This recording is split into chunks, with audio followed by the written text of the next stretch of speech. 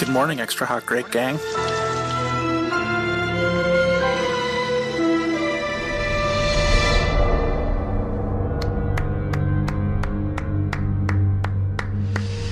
You're in the wrong profession. You should be writing for the movies. Ain't a movie. This place is the real deal. If you want to know what's really going on here, you're going to have to expand your thinking a bit.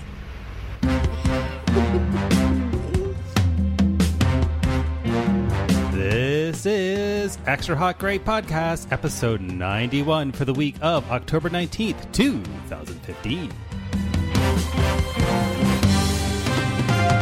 I am Captain of Industry and Lady Walling, David T. Cole, and I'm here with Shining reference Sarah D. Bunting. Red Rum Darling. Sweet, dumb Swedish meatball Joe Reed. Borka Borka, room for two. Mattress Buddy Tar Ariano. Hi!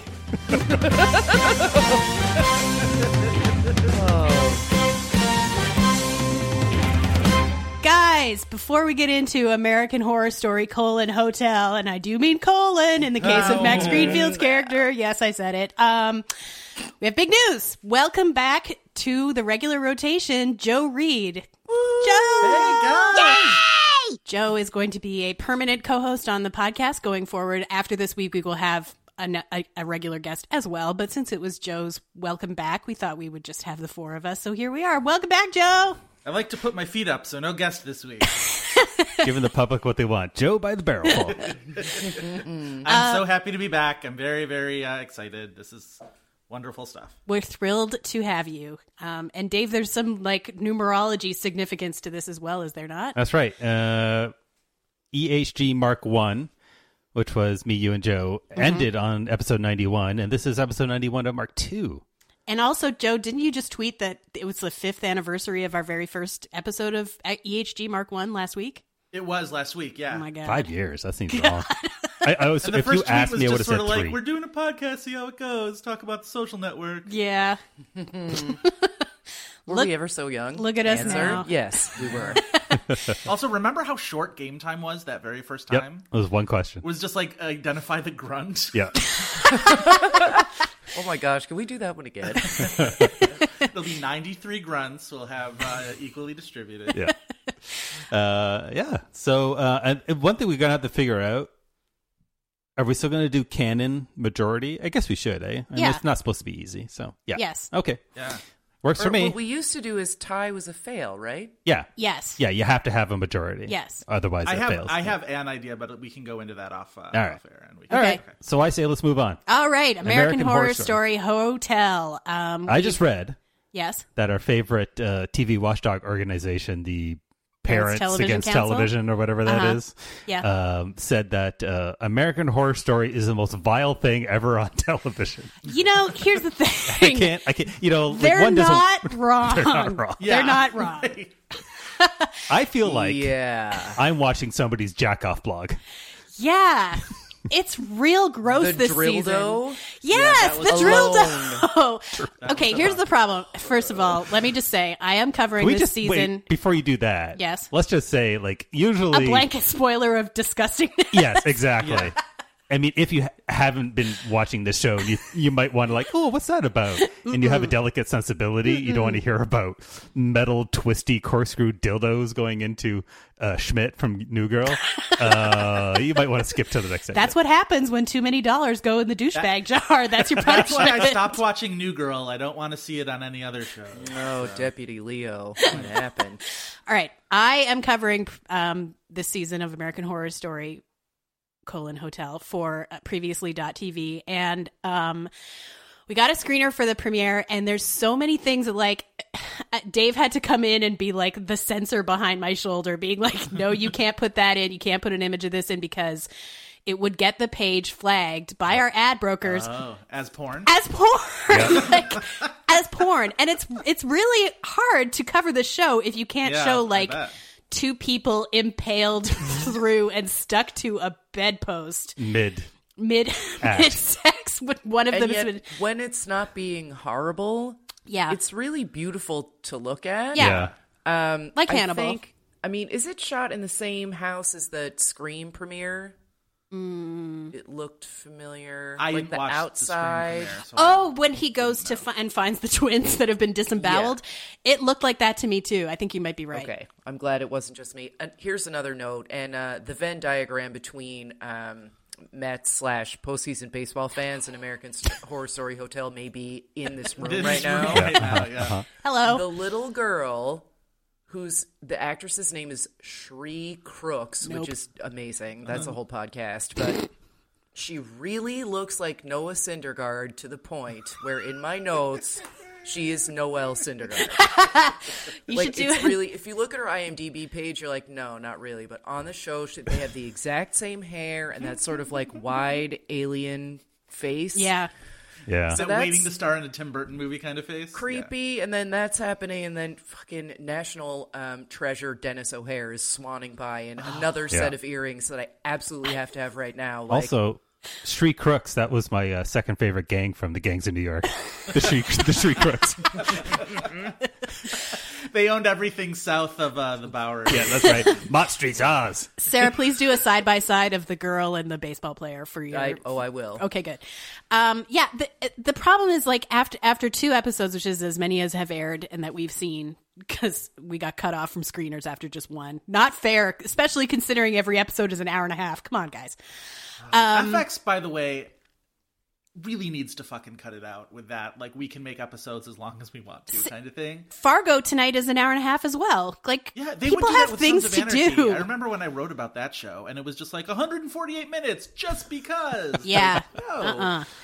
Yeah. But at the end of 2 episodes, like, the thing about doing it and these posts as particles is that you sort of are like, you're just cutting them up into storylines. You're not really, you don't always like look back and get a sense of like the full story. And then at the end of the latest one, I was like, what is the full story? Like, where is this even going? Is it going anywhere? I mean, I guess there's the mystery of the detective, John Lowe, who's the Wes Bentley character, trying to figure out who's been killing people and why he's being targeted and what he has to do with the hotel or she. But, is that really enough to hang your hat on, as it were? Like, is this, aren't we all we've sort already of... seen the whole, like, we know the deal already, no? I think we know some people's deals. Yeah. I feel like this is going to be one of those And now things it's just where, going to be like lost flashbacks from here, which is like, as a true crime buff, I'm into all the reference, like Lizzie Borden, like the Hotel California, which they make explicit, Yeah. like Yeah. H.H. Holmes in Chicago, the Winchester House. But like, first of all, these aren't very deep Right. Right. cuts, or they don't make them very deep. And second of all, like, I don't know, like we all read The Devil in the White City already, right? Even So Dave did. He can barely read. Even me. what else you got? And at the outset of the season, I was sort of hoping that we would get a little bit more like what we got in season 1. If you remember, season 1 had the overarching story of the family and the house and whatever, but they got really sort of episodic with the one episode went into the Black Dahlia, and then the one episode went into, like, there were a lot of just like, we'll tackle this little thing and that little thing.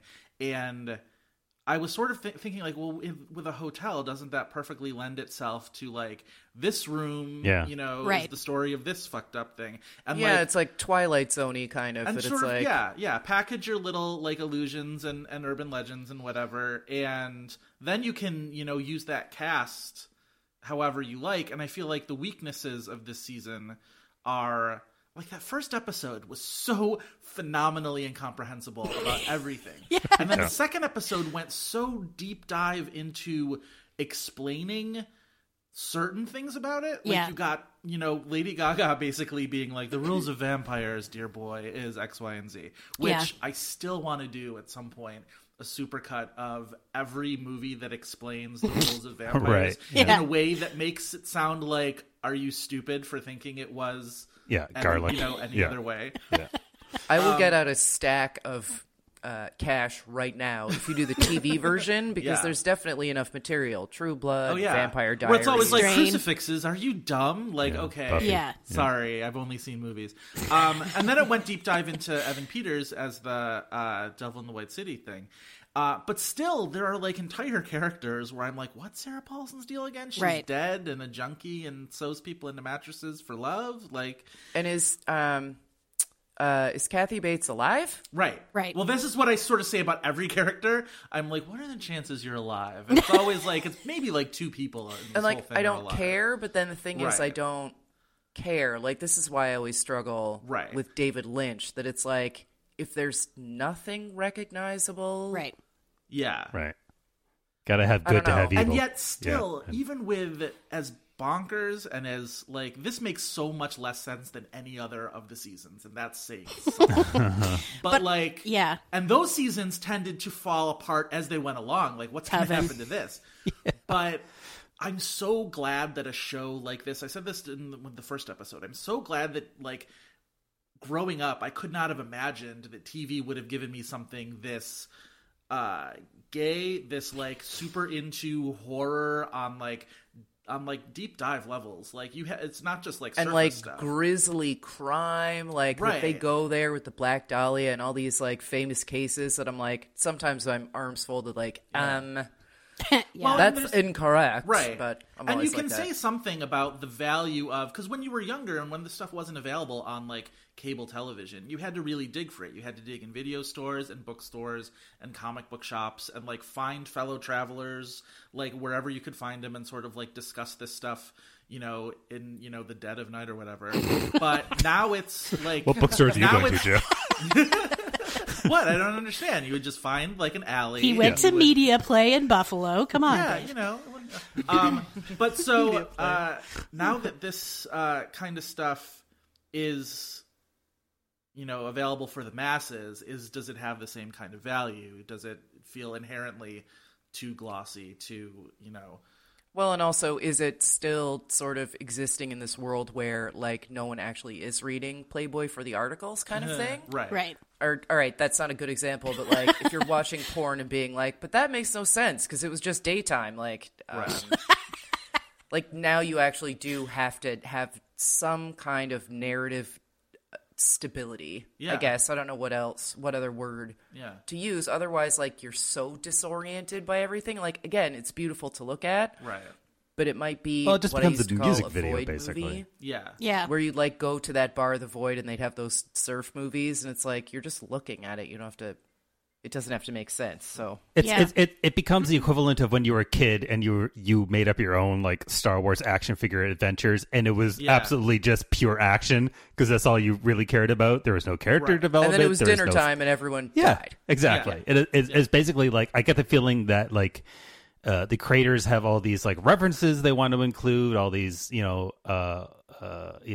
winky things they want to put in, and they write them all in cue cards and they throw them up in a room and they all land. They Yeah. just start picking them up and then they write the script. Like it's so random right now. And it usually gets this random about halfway through, Yeah. where like each season seems to have this moment where it clicks and almost becomes season's 0.5, where it's Yes. almost like this mini reset and either it gets better or worse. Yep. And this seems like they're already like at the point where they're just sort of like boop boop boop boop boop boop boop boop, and they're just going crazy, which Right. has its own charm. I Yeah. mean, I don't know if charm's the right word for this show, but it has its own appeal that it's just like, well, let's just go balls out and Yeah. logic be damned or whatever, and it's just sort of like a feast for the senses, but maybe not for the mind. Well, it just, to me, it seems Right. more like, I mean, they sort of already made this explicit with, having people fall asleep and wake up at a particular time. Like it has a dreamlike quality, Yeah. which also is, fitting for a hotel where, you go and you just sleep there, presumably. Unless you're me and you sit in the room service and watch SVU for 7 hours. Hello. why Not in we're this married. hotel. Fine. But it also, like it makes you wonder, like, does anyone watch this show hoping for it to be resolved in a narrative way that's going to be satisfying? Probably not. Like you watch the show because you just want to see a bunch of stuff happen, and if it hangs together, great, and if it doesn't, Yeah. I mean, I just don't want it to be. I totally agree with Joe that like that this exists is really this like sort of mitzvah that's really valuable. Yeah. But on the other hand, and Tara, you and I were talking about this about American Crime. Yeah. Like they could have announced the casting and then just not bothered Right. making it. Right. And I don't want Ryan Murphy to get to this like snakes on a plane Yeah.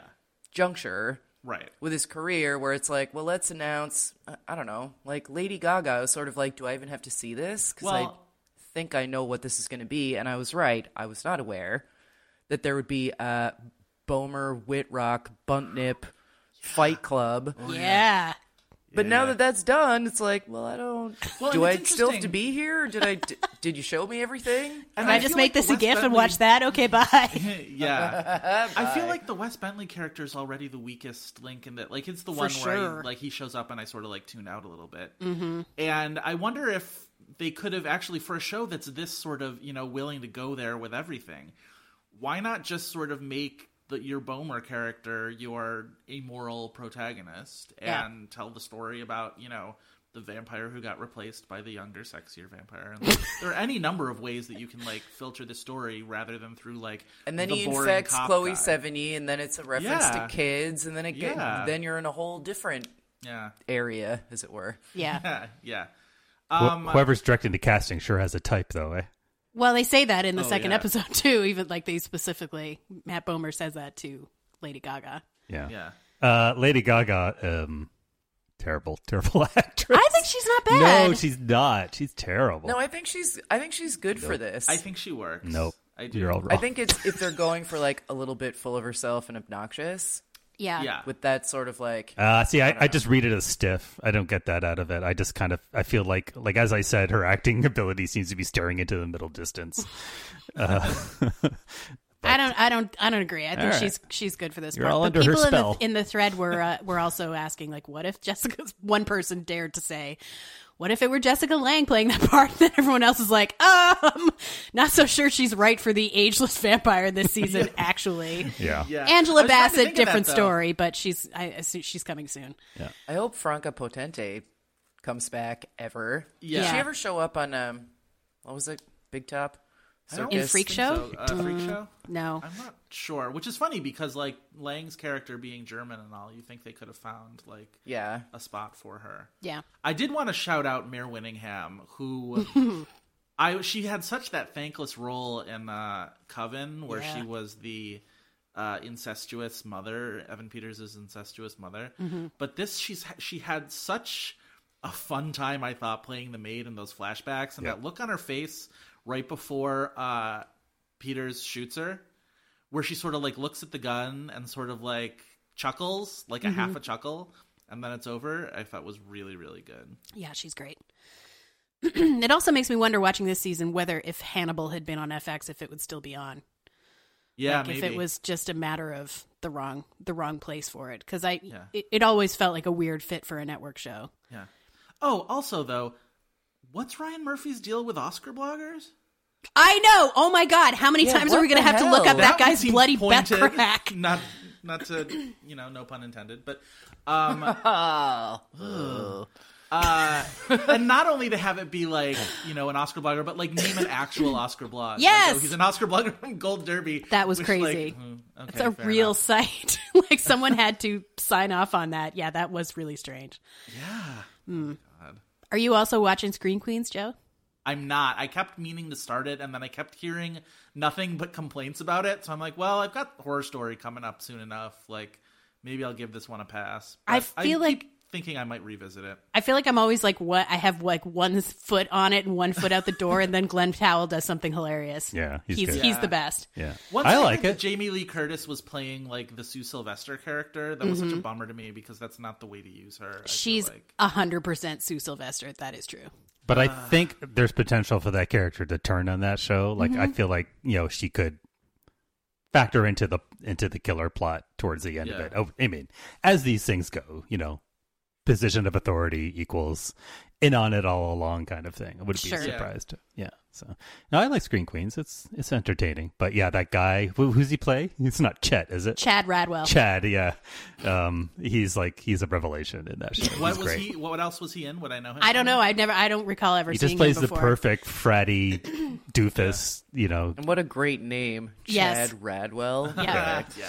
Yeah. And their frat is Dickie Dollar Scholars, which I love too. Their golf frat. Yeah. It's not bad. But it also makes me think it's so much the same as this show in in its deficits. Like, there's definitely a lot of like, well, we'll try this, and it didn't pan out. Like, Right.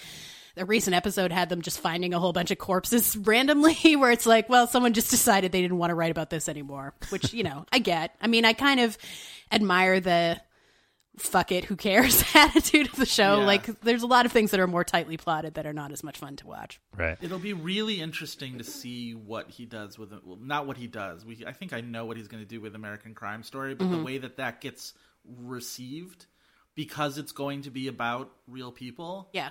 And it's just going to be so offensive on so many levels. Do you think And so? because so much of it was about like just garbage trivia. Yeah.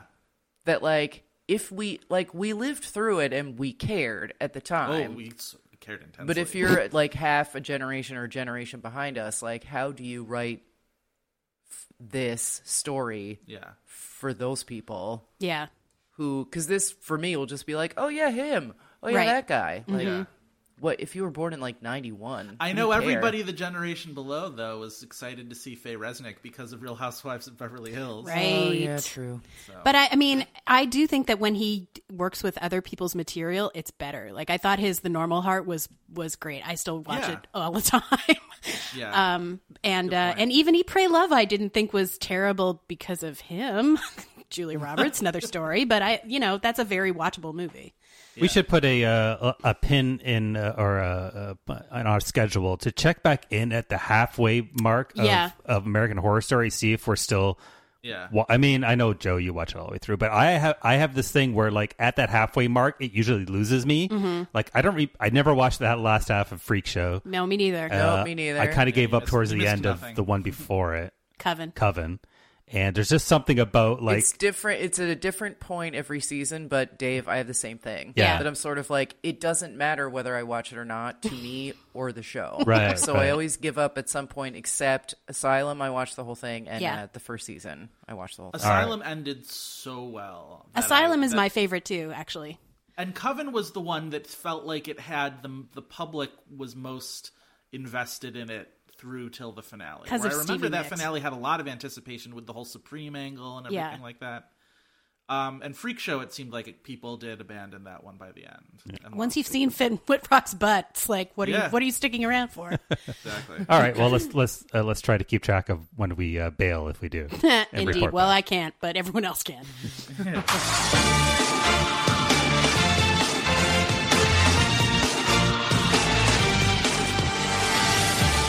Hey, Liv. Hey, Mom. We just finished watching Season 9, Episode 12 of Face Off. We did. What was the challenge?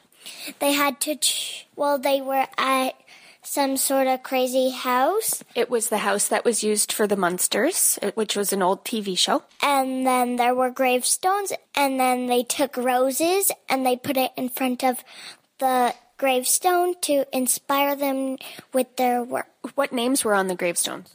Well, the ones that we used was Billy Goat Brother or something like that. Bully older brother, Stepdad.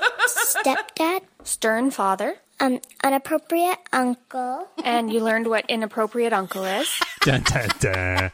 Can you just fill it in? Like the challenge was that he was like He was a a child grabby molester. uncle, yeah. Yes. But they didn't quite come out and say it in the show, but that was definitely what it was supposed to be. And the result, And by the the result. way. Really yeah. putting Leah through the parenting. Yeah. I paces know. with the season. Yeah. Jesus. Liv is going to Got to be learn about Tech Wars sometime. yeah. Liv's going to be that kid in the playground that like fills everybody in and all the adult stuff. Eventually, you're like, what's the apocalypse? Oh, I know. That kind of stuff. All right, carrying on.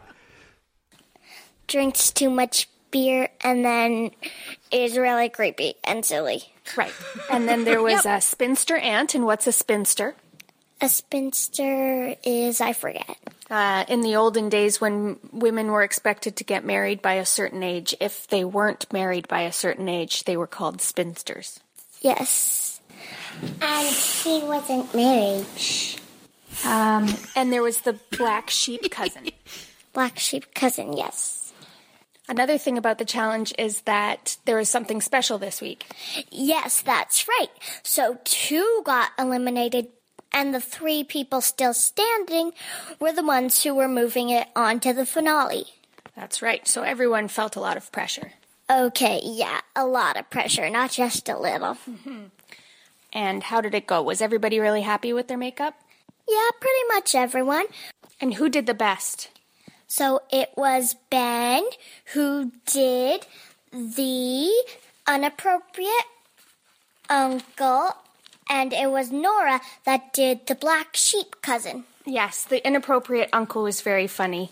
They made him walk around with a skeleton. And that he went on vacation with his wife that was passed away, and it was a skeleton. Yeah.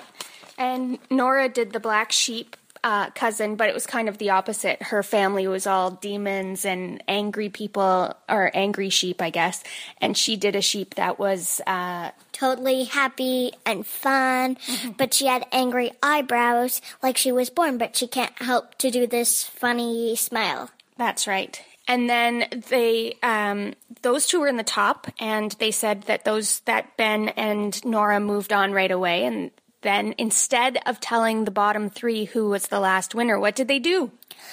They gave them tips, and then what they did is that they let them have one more hour of work, and they used the tips from the judges. That's right, to make the changes that the judges recommended, and then they got reevaluated again.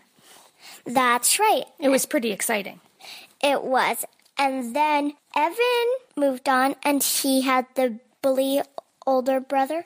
Are you happy with who moved on and who got eliminated? Actually, I thought I liked Jordan's, the spinster aunt.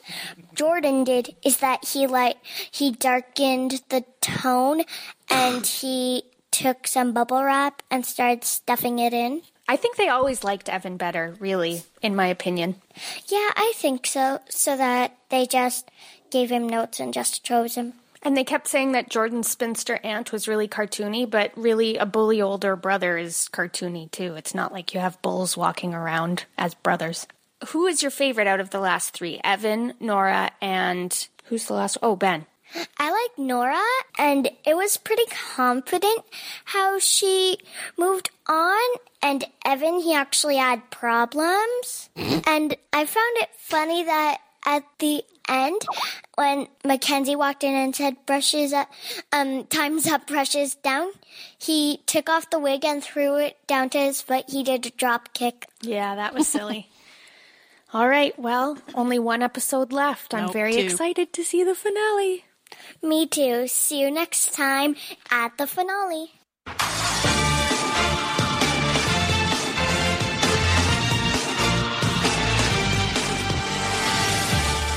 Hi, Allie. Hi, Mom. You just finished watching the end of Season 9, Episode 12 of Face Off. I know. What did you like best about the episode? The one that creeped me out. Like, it was so creeping me out. Which one was creeping you out? The one with the strings. Well, thanks for speaking with me, Ellie. You're welcome.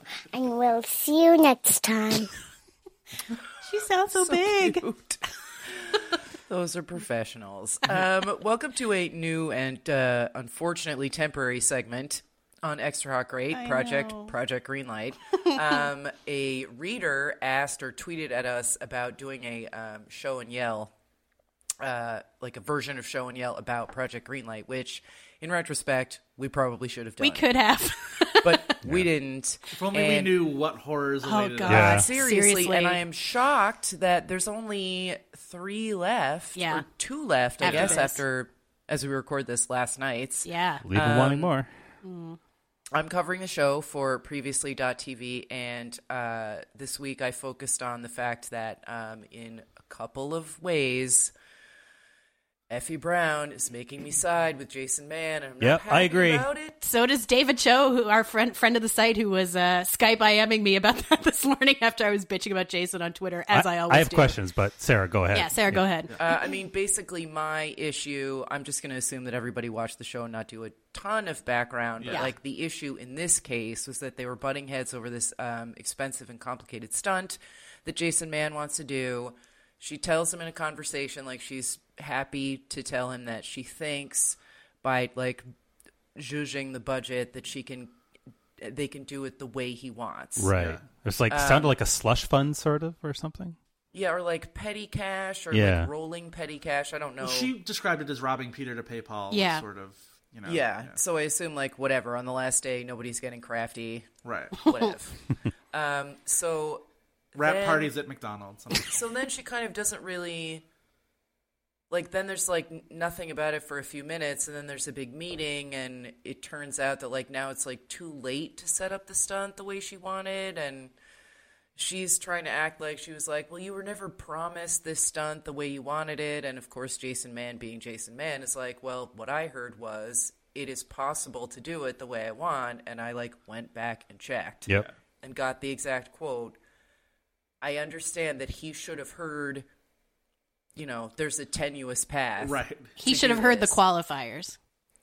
But she should know by now that he won't. Yep. And my issue, like, she tells him that there's this tenuous path, and he's like, huh, okay, and then asks some follow-up questions, and is Jason Mann about it, which she has no reason to expect. Yeah. That he'll be like, thank you so much, it's super effusive, and then she's complaining Yeah. to my TV boyfriend, Mark Schubert, that it's like, nothing, you know, he doesn't give me anything, no thank you, blah, blah, blah, and it's like, you're an indie producer. Yeah.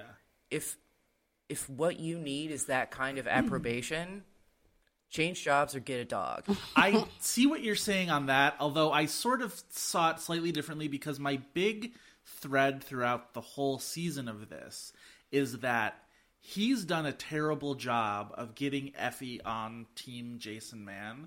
And so, Agreed. because she keeps talking about how her job is to make his vision come to life, but she doesn't want to do that in her heart, because who would want to make anything good happen for him in Yeah, his heart right. Yeah. after experiencing them? Yep. And so his job, I mean, it's both of their job to come together on it, but really, like, she's his producer. He needs to make her want to make his, like, vision come true in a way that, you know what I mean?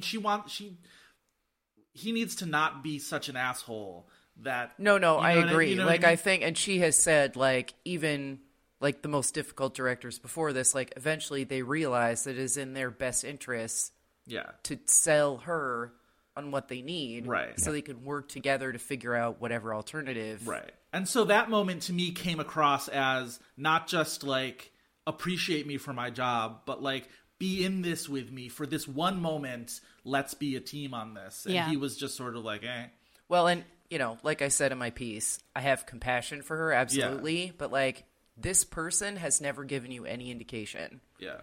that he's going to do that for you. It's also, to me, what struck me during that scene, especially her bitching about it afterwards, and like when she's talking about the difference between how their relationship is and how it's been with other directors on previous films, it's like the difference there is that the other directors hired you, probably, you know, like it's like, And there aren't TV cameras. of course, as yes, well. yes, absolutely, but it's also like you two were put together to work on this group project and you hate each other and someone's not pulling their weight properly or doing what they're supposed to, as in every group project. I mean, it could be the edit, of course, and Of you never course. know with these shows, but like that episode seemed to be her complaining about him to other people, but not him Yeah. directly. And you know, the substance of that conversation about And him the doing stunt the same. was like, yeah, I think I can get what you want. And it was his bad that he didn't say, well, thank you. That's really great. I really appreciate that. And then she goes to Sarah's TV boyfriend, says, oh, I think I kind of already checked out, which is like a terrible thing to say in front of the cameras when On you're camera. Yeah. Especially. But then I have another question, which is I don't disagree at all with her stance, but is it her place as a producer to change the casting of that butler role or the chauffeur role from an African American to a white guy? Like, as a producer, is that something she should even be touching? That's an honest answer. I mean, I asked this in my piece that it was like, I don't think she's like, she seems to be stopping a lot of things to like complain or change them. And like, I also do not disagree with her stance, but I sort of wondered why she was bringing it to the first AD. Yeah. Like, why isn't this a casting office problem? Why didn't they get the memo? Right. Like, I Yeah. agree with her stance, but the way she handled it made her look disorganized. Yeah, because if and that got back to the unprofessional a little bit. director and the director saying, well, actually, I did want an African American because this is supposed to be, Right. a jerky white family from Connecticut or whatever, right? Like, I don't know what the story is, but let's just say that was his argument. If it gets back to him after it's been changed, that's like a whole other delay again, right? And that's on her. I just didn't know if that was like something that she should be sticking her nose in. Best, the road to hell is paved with good intentions and all that. It does feel, though, that she's coming to that from experience and that she's been in that position on other films, which makes me think like it's not necessarily out of the question. And also... And that is something that I would notice. Yeah. Like if there had been no people of color up to that point, that I would be like, all right, fine. These are like super rich people, and sometimes that actually diversity is not. That actually comes up in one of the 90210s that we'll be talking about this week for again with this, because we get to see inside the Sanders household, and they totally have a uniformed black maid, like as if it's The Help or something. Like it's really sticks out in an extremely awkward way, even more than Samantha Sanders' nightgown, shoulder pads. Moving on. Sorry for that sidebar. Oh boy. Well, that moment on Greenlight too just made me feel like, beyond who's responsibility it was, just how frustrating it can be to be the only person who not only wants to affect that change, but who gives a shit about it, who notices it in the first place. And just the way, like, she, could easily be painted in that role of just being like, well, she's the angry black woman and whatever, but it's just like, how frustrating must that be that, like, you point that out and somebody's like, oh yeah, and it's like, yeah, oh fucking yeah, like, well, and notice this stuff. As an angry white woman, I'm very aware, which I think is great, thanks Ms. Brown, of like looking at the way she's handling certain situations and being like, have they set her up? Because I feel like everyone kind of got set up by this production. If you listen to her interviews that she's been doing, it sounds like she's not saying that specifically, but she doesn't seem happy. Her head's kind of on a swivel now in the press, and she's been talking about how she's been very, very concerned about the way that the show has been sort of pushing things, particularly with the Farrelly thing. How it sort of allowed him to be like, she's doing this for the drama. I'm still not content with that narrative, and that nobody called him on being a baby. It feels like something really was left out of that for sure. I agree. Yeah. And she said also in interviews that she and Joubert are not on good terms now anymore, and whether that's something that happens on the show in the next few episodes or something that happened after. My husband calls Joubert the Hunted because every time he walks through the room, Joubert has that face where he's like, help me.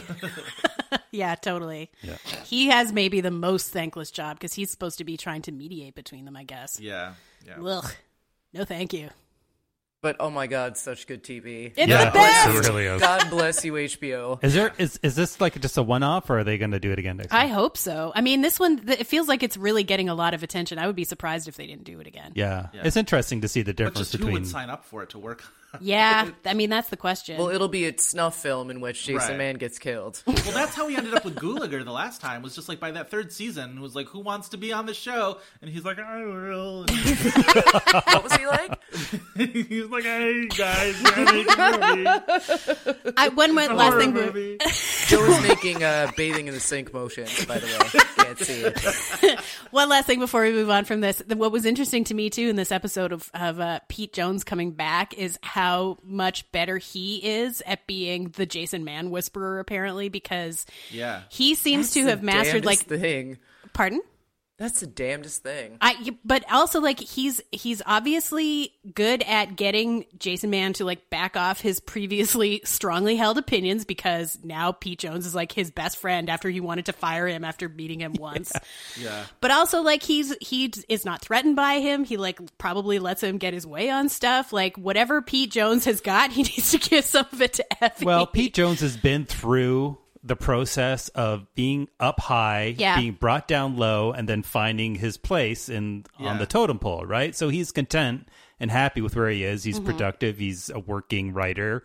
He's won the game. Like he's beat 99% of the people that try. So he's a happier person. He knows how to play the game now, and Jason Mann doesn't. Jason Mann thinks HBO equals he's going to get everything he's ever wanted to do for a movie. He thinks it's just like a blank check to make this movie, and he somehow, after weeks of making this movie, still believes that. Yeah. Or is just has some sort of mental deficiency where he's incapable of compromise.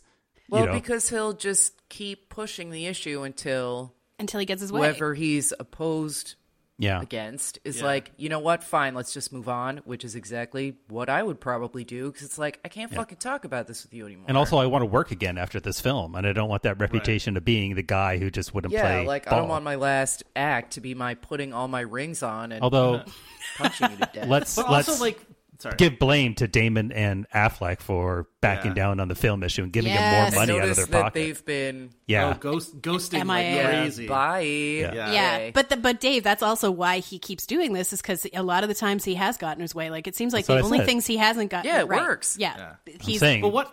They're to blame partly for this monster. Yes. For sure. Yes. But what I actually love about that Pete Jones Jason Mann friendship is just sort of like that how complimentary it is, where like Jason's the person who never thought anybody would like him because nobody's ever liked him, and Pete's the guy who's nobody's ever thought was smart.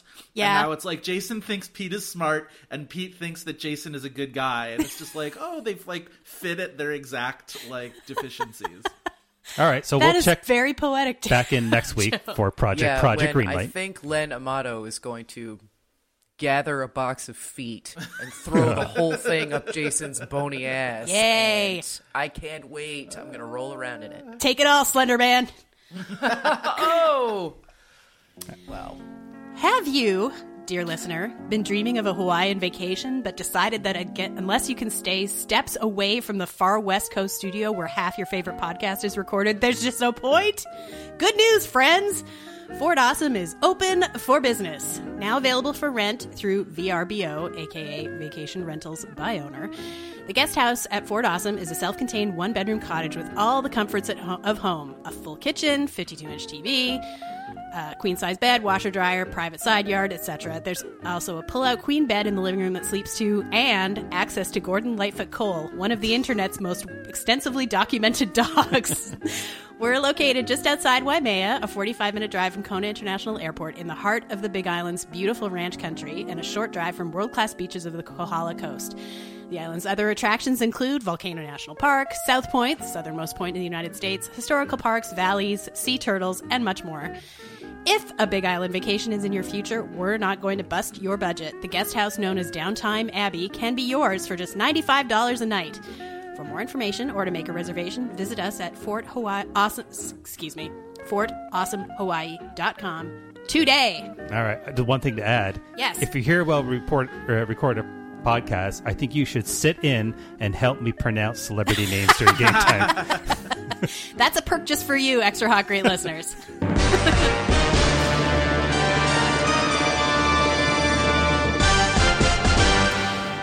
Jane the Virgin is back, starting its second season. As we record this, the second episode will air tonight. I got to see a version of the episode last weekend before they took it off the screener site. The show is still so good, so sweet, so charming. It still has a lot of the same problems that I had with it, which is the crime story is super duper boring. Now even more boring because they've done that TV thing where it's like the bad guys gotten plastic surgery and now they could be anyone. Oh, the totally brand new face, whatever. Although interestingly, speaking of Project Greenlight, the former bad guy is now the wife in the movie on that show. Bridget Regan was the big bad of Jane the Virgin.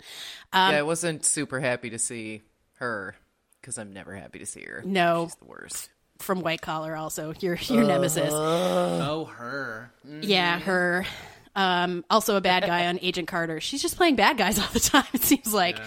Yeah. Anyway, it's still a great show and really, interesting for the way it handles issues that you never see on other shows because they don't have all Latino casts. And the second episode that airs tonight as we record this has a plot line about the fear that a person would have who is undocumented living in the U.S. and not sure when they're ever going to get caught out and how that affects the way they live their life. And it's, like I said, it's unique in that way. That's not something you see on other shows unless they're being handled in a really ham-handed way on like one SVU or something. Or by Andrea Zuckerman. Or by Andrea Zuckerman. Oh my God. Yes, great example. So yeah, Jane the Virgin, Mondays at 9 on the CW. You should watch it. It is charming and lovely. Joe Reed. Yay. So I've watched the first 3 episodes of Casual on Hulu, a new sitcom on Hulu from executive producer Jason Reitman, although he's directed the episodes, but he's not the writer. The creator and writer, his name's Xander Lehman. New episodes are up, I think, every Wednesday, although I don't know whether they put one new episode now every Wednesday or another block of 3. I'm not entirely sure. That's how they've been doing it with the Mindy Project, one at a time. Oh, is it? Okay. Yeah.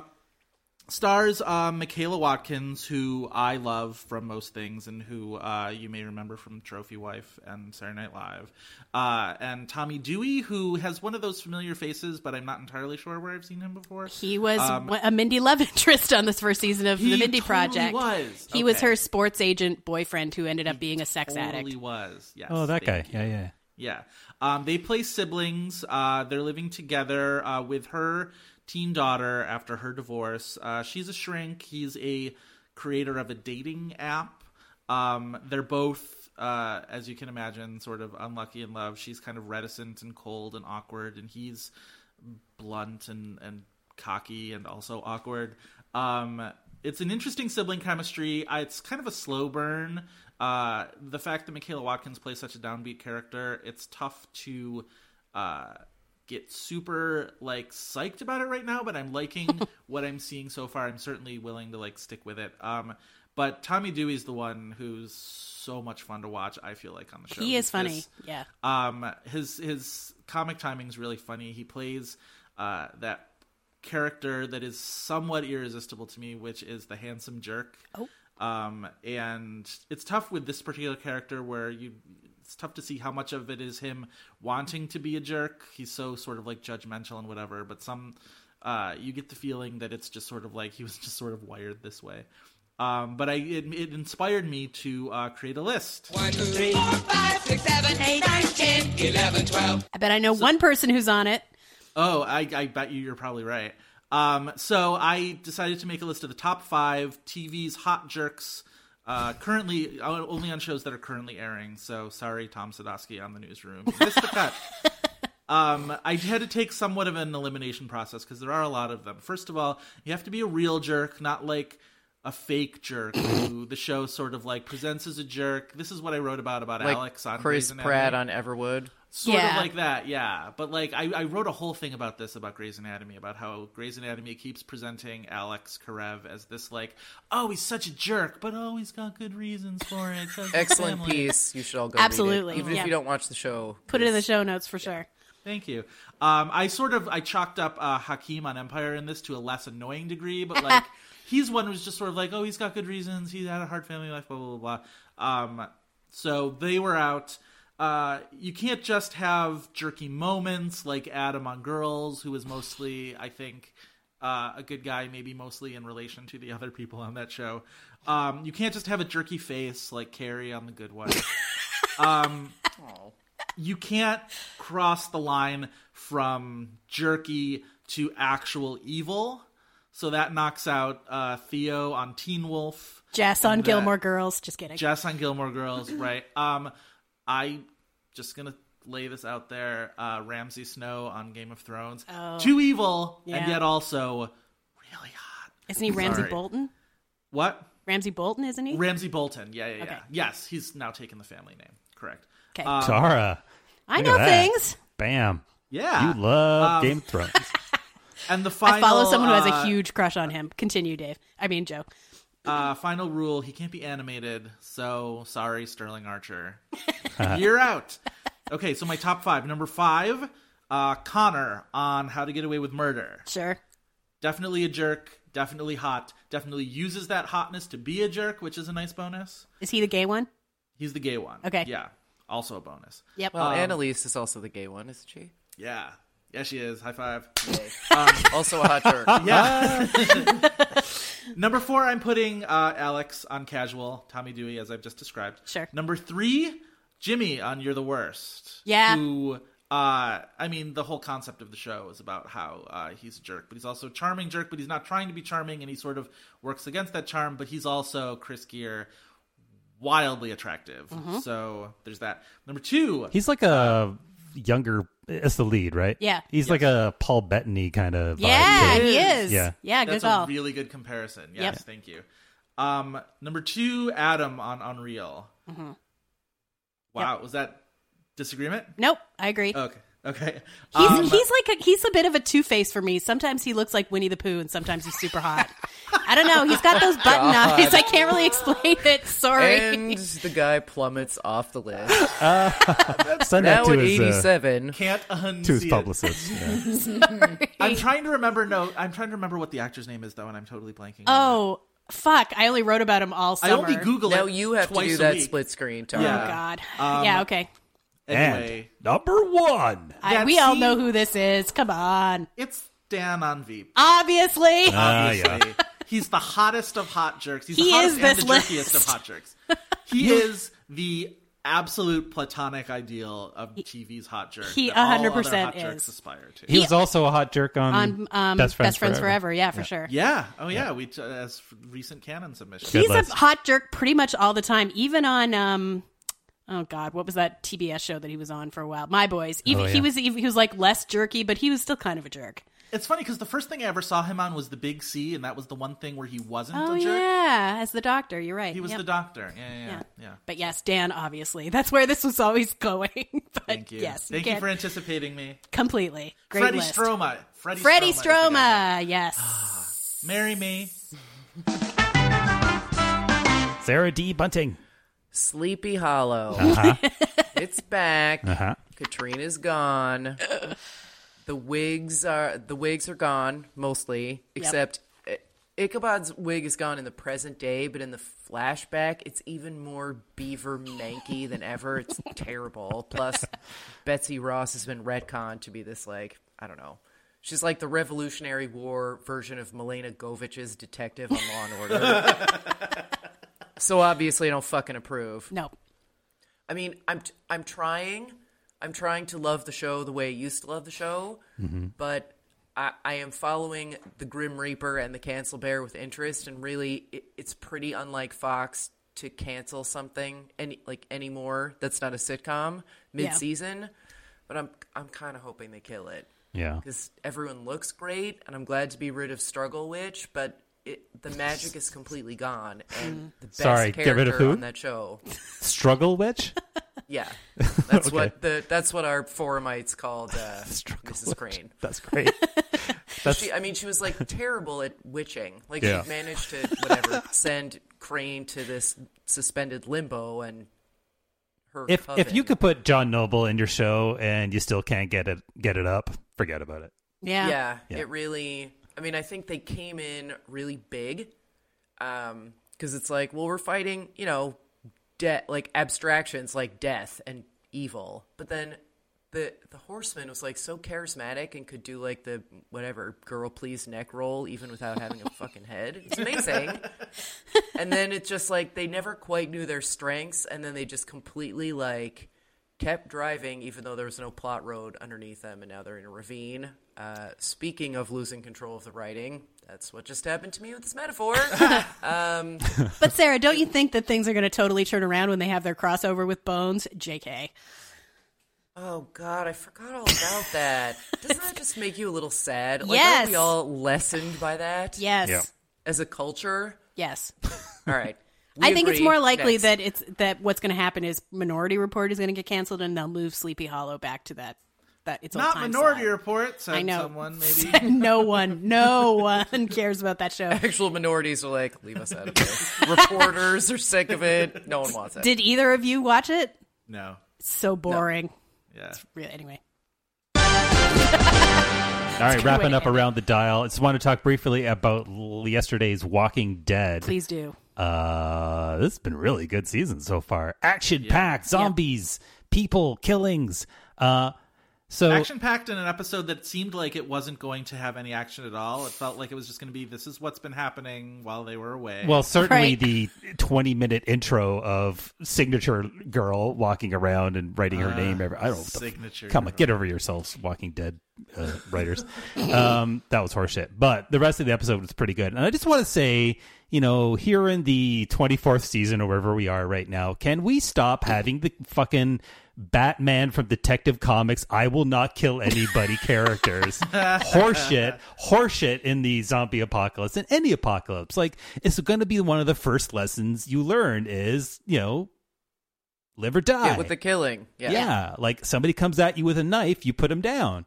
That's the way it is. Omar Gallaga, who ably particles these episodes for us at previously.tv, made That'll Do article for just that reason. There was also a Rent reference. You should all go and find it. It is brilliant. Unfortunately, I've now had the song stuck in my head. Anyway, sorry. On the flip side, it does highlight the practical character that is Carol. Who is obviously, the badass of the show, and was really sort of Assassin Creeding all over the place last night with her get up and going around slicing people, shooting people that other people wouldn't. She is one of TV's all-time great badasses, right up there with Buffy. Yep. And last night's episode was like one of the best episodes for her, and I love it a lot. So that's it for me and Walking Dead. All right, everybody, it is time from the canon. Today we have a user submission from David Connor. Take it away, David. I have to admit that I've been wanting to submit an episode of the Cartoon Network show Adventure Time to the canon for many years now, but as an adult gay man, it felt a little creepy to publicly express my affection for a show that's for and about adolescent boys. But now that Emily Nussbaum's recent piece in The New Yorker has made it safe, if not de rigueur, for pretentious intellectuals to talk about the show at cocktail parties, I feel like this might be my last chance to jump on this train before it's totally left the station. While a lot of the recent discussion of the show, which is currently in its 6th season, focuses on the complexity of its world and its immense cast of characters and their evolving relationships, the episode that I'm submitting comes from Season 1, when the show was still defining itself and was still engaged in more of a direct dialogue with the conventions of a standard kids' cartoon. For me, the first season remains the best and the easiest to love because its sensibility is so well defined and so pure right out of the gate. As the show has become more caught up in its own mythology in later seasons, I feel like some of the unbridled energy and joy from the first season has been lost. The episode I've selected is episode 23 from season 1, titled Rainy Day Daydream. Interesting side note, I found out later that this is the only episode in the entire run whose sole writing credit goes to the show's creator, Pendleton Ward. The episode begins with what seems to be the start of a typical day in the life of Finn, the only human in the post-apocalyptic land of Ooo, and his magical dog, Jake. Finn's agenda of doing backflips and slaying goblin hordes is interrupted when daggers start inexplicably raining from the sky. Driven inside their awesome treehouse fort, the pair has to come up with a way to fend off the boredom. One of my favorite moments in the episode comes when BMO, their walking, talking video game console, suggests playing a game called Conversation Parade, a game whose banality is matched only by its brevity as BMO's batteries suddenly die after the first round. The main premise of the episode is introduced when Jake makes the following suggestion. What now? Hey, dude, I know something totally rockin' we can do. Whoa, what? Let's use our imaginations, man. Barf that. Imagination is for turbo nerds who can't handle how kick-butt reality is. I'm a kick-butt reality master! I would rather die than be imaginative. I mean that. You're lost. Ah! Lava! Lava all around us! Lava on the floor! Shut up, man. Seriously, man, there must be an enchantment on the house or something. I'm not playing your child-style games, guy. Watch and learn as I master reality. No!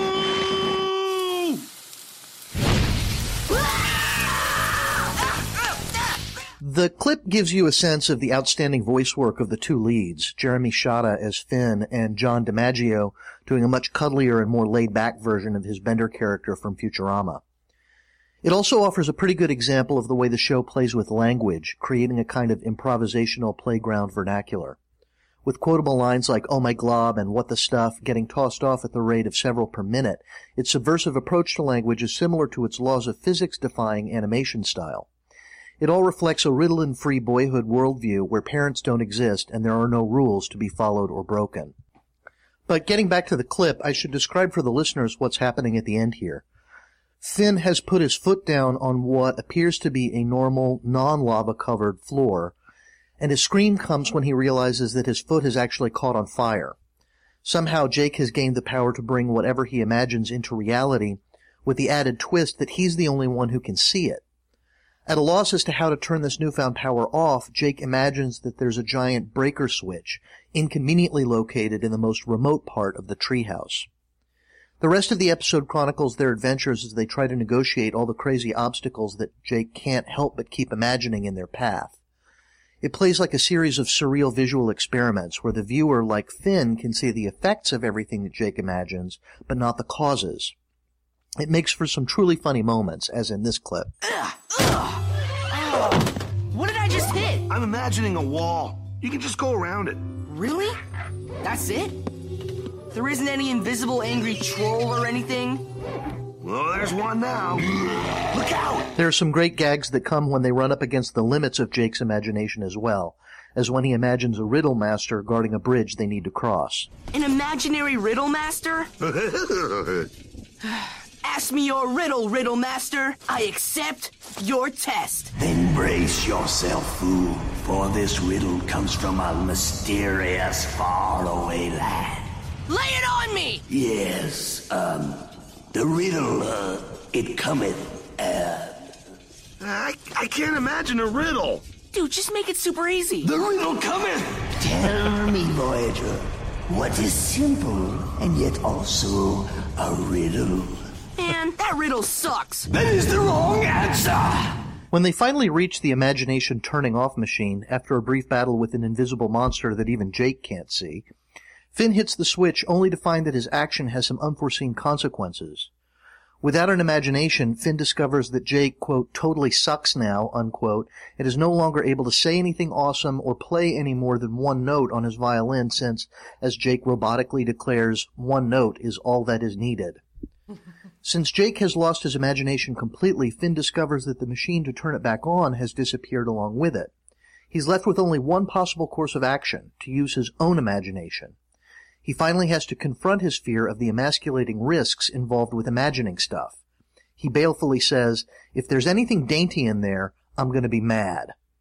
And sure enough, as soon as he enters into the empty white void of his imagination, the first thing that appears is a lute-strumming troubadour who sings, "Welcome to your imagination land. I am your imagination band." More disturbingly, he continues, "We can shake our imagination cans," as he turns and displays, much to Finn's horror and chagrin, a set of baboon-like, independently controllable buttocks.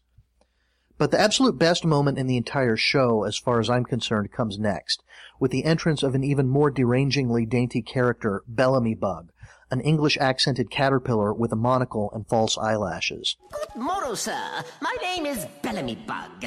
Would you care for a crocheted doily my daughter made? She imbued it with her tears. You see, she recently broke up with a gentle dandy. No! How'd you get my imagination land? Oh, I don't know, my young fellow. You tell me.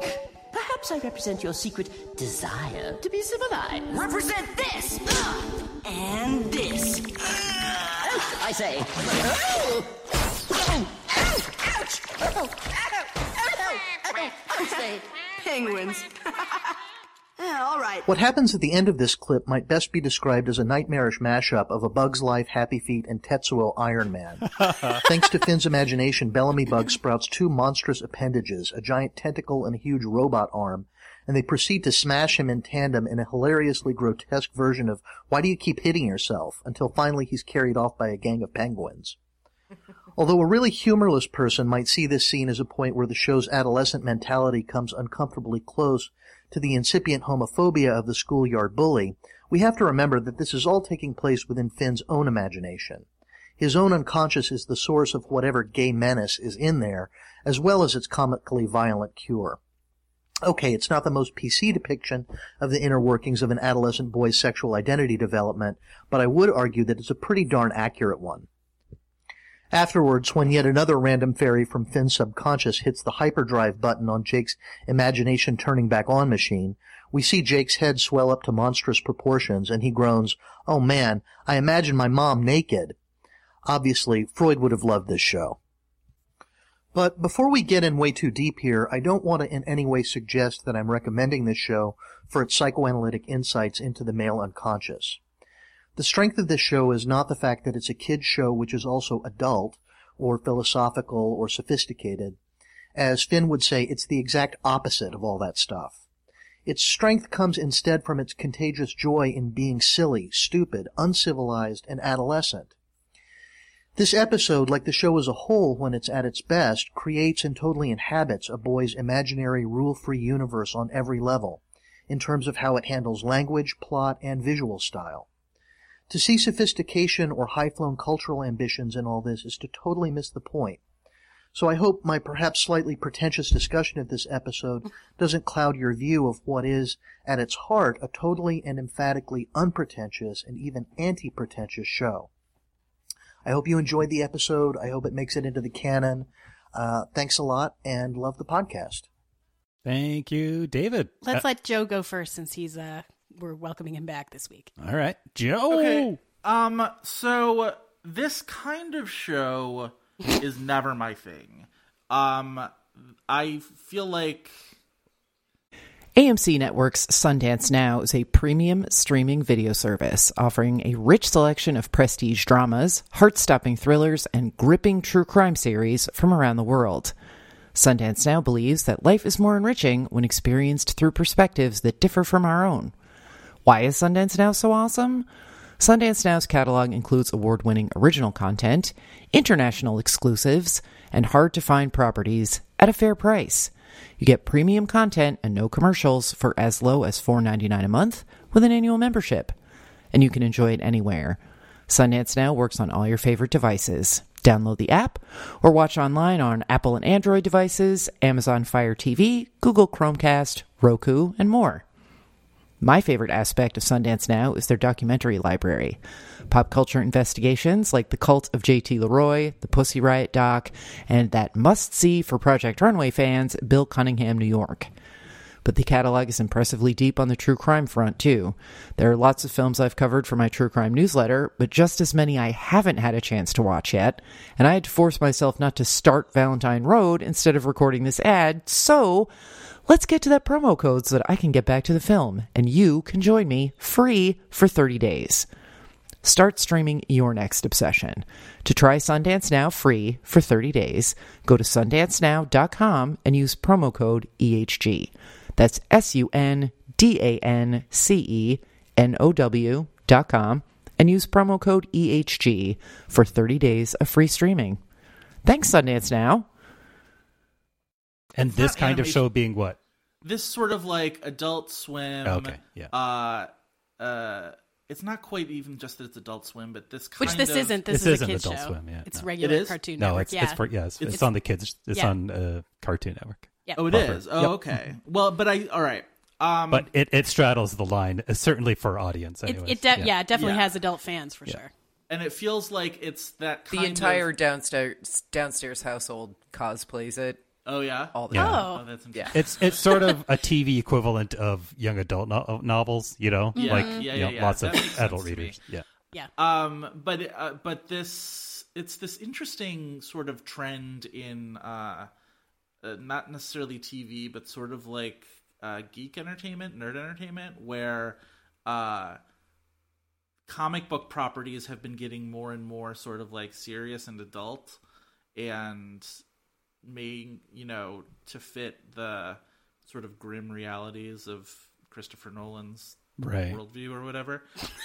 So then you have this, these kind of shows like Adventure Time, and I feel like people would talk about Community in this way and Rick and Morty in this way, where these sort of ostensibly... We do love us some Rick and Morty. Where these sort of like ostensibly like silly things become ways to talk about like notions of, you know, self and childhood and like the adulthood Amazon reviews of the Family Circus compendium. Sort of, where it's just, it's, you know, we're gonna show just how great it is to be like uncomplicatedly like a kid, and it feels a little bit, you know, adults watching, you know, getting super into that, sort of like a retreat into, you know, I don't want to have anything but my imagination, like that kind of thing. I don't know. I'm seeing this off of seeing one episode, but it feels that's, if I was in college, I'd probably write a paper on it. The things that I came across with from this episode, it's funny because David sort of ends it, you know, by saying that, you know, it's about the, you know, it really can be about the sensory pleasures and not the reading into it and stuff. I don't get any kind of like sensory pleasure from this. I didn't really think it was particularly funny or fun. I didn't really latch on to the characters in any way.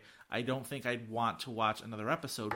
But that being said, divorcing myself from like the story and the characters, it's such a well-made episode of television in terms of, I thought, the animation and animating those two characters and in these kind of like formless ways, where like one's a boy and one's a dog, but they're both mostly just sort of like these rounded blobs that like, and the dog can sort of like expand and contract and take different forms, and like that to me was it's a really cool way of doing animation, especially for a story like this, where it's like this episode is about the imagination, but even outside of that, it just feels they're in this post-apocalyptic space world or something like that, where like it rains knives and it's like that's sure.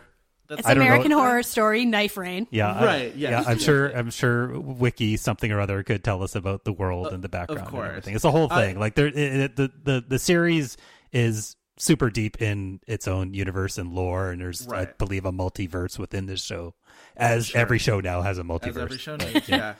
But I also sort of like the way the show balanced what we see and what we don't see, where it being, you know, this story of imagination, but even, you know, we know that they are pretending that they see it. We don't see the floor turn into lava all the time, but we see his like foot burn, and we don't see the snakes that come out of the door, but we see the snake bites on his face. Like I thought that was really like kind of like clever and like really smart way of like, you know, conveying that kind of that bite scene reminded me of this board game from the 80s or maybe 70s called I Want to Bite Your Finger. You've definitely talked about that game. I know, but basically, I'll dig up the YouTube video if somebody can remind me in the show notes. But it basically was a game where you stick your finger in a vampire's mouth, and the vampire's mouth had two like red markers in it, and like at random it would bite your finger, and you would bring your finger out, and either it would be clean, yay, or you'd have two bite marks just like the cartoon, and you would like have to go back 3 spaces or something. I don't know. It was basically just an excuse to stick your finger in a vampire's mouth. That's funny. I want to bite your finger. I think I could have probably spent more time in Finn's imagination at the end. I thought that was kind of approaching some interesting things. And David kind of mentions, maybe more so than the episode really conveyed to me, about Finn's notions of sort of like masculinity and less masculinity, sort of like foppishness, with relation to like being civilized and being sort of like a you know, Nancy character or whatever. If he never said that, I don't think that would even occur to me. It just would have been like, you know, snails and puppy dog tails and all that kind of stuff, just girl boy stuff. I can see it now that he's mentioned it, though, and I feel like that's a theme that if they wanted to spend more time in Finn's imagination, I feel like if you want to tell a story to kids and to adult kids about how, you know, it's cool to embrace the sort of like spectrum of ways that young boys can behave, that to me, you know, even if it's just on a much, you know, a subliminal level and the rest of it is all like goofy, like that's, you know, the stuff in his imagination was mostly just funny. It was singing a song about, you know, his butt or whatever, like that was cool, but like that was a much more interesting, you know, deeper level to me than, oh, the imagination is worth having after all. Like, okay, well, that's fairly very, very, very, very basic. It's a kid's show. I feel like I this seems like a show where I can sort of like nod at and be like, see what you're doing there. Yeah. Well done. And really appreciate the formal aspects of it, the animation and that kind of thing. the story itself never grabbed me, and the characters never grabbed me. All right. So, Tara, you want to go next?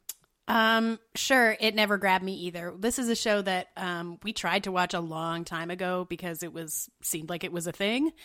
And then we recorded an episode that I believe Kumail Nanjiani was a guest voice on. Like, they get really big, comedy and nerd talent. And this episode is not a good example of that, but they generally do.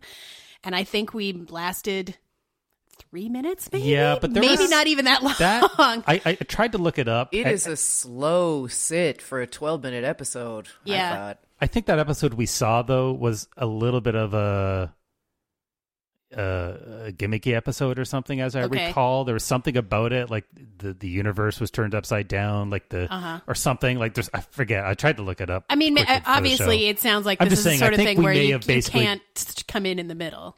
Yeah, but I think we also maybe, because of that episode, basically tried to watch Community based on the Claymation episode. Okay, fair enough. Yeah. Anyway, it was not it didn't. I had the same reaction to that episode as I did to this one. Although I didn't turn this one off, but it like Joe, it didn't make me want to watch more. And I actually didn't think the animation looked that interesting or great personally. And I thought all the stuff being invisible was a weird cop-out, given that it's an animated show. Like, that seemed like a kind of thing where on a live action show, when you're trying to convey something crazy and save your budget, you would just have everything be invisible. But here it's like, what's the difference? Just draw it. I mean, I guess that was not the point, but still it felt like a weird choice. It's the power of the imagination, Tara. Okay. I don't know. Your inner child died a long time ago. Practicality is the only thing that matters now. My inner child is fine. I watch regular show. Yeah. I watch Gravity Falls. I'm not an enemy to like shows in this genre. Yeah.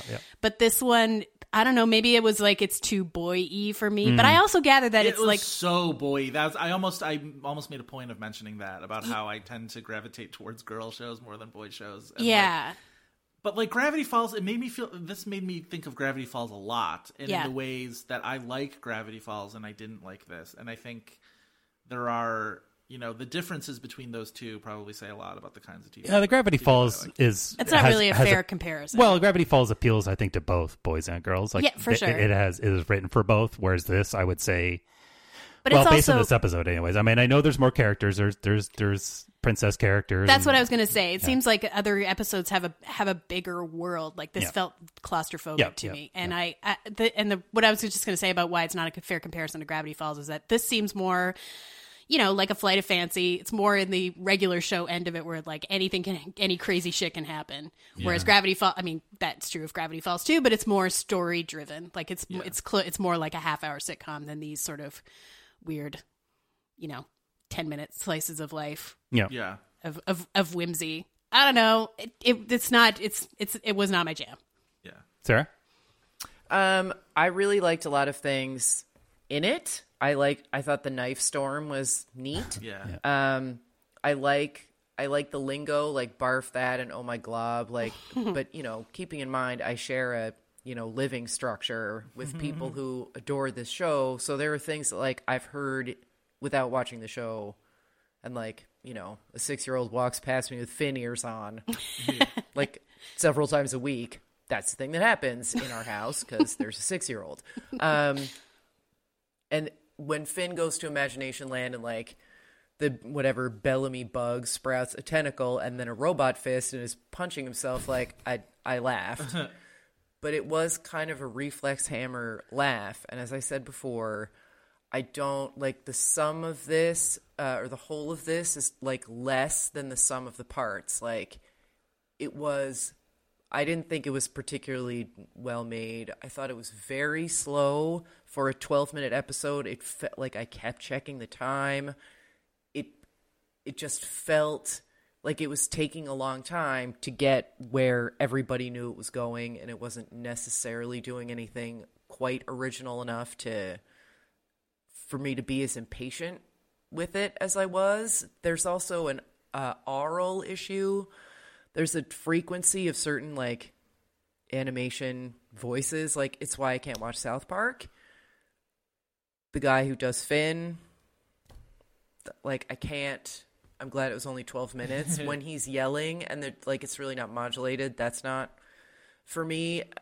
it just seemed a little too like self-conscious, and like pleased with its own ideas.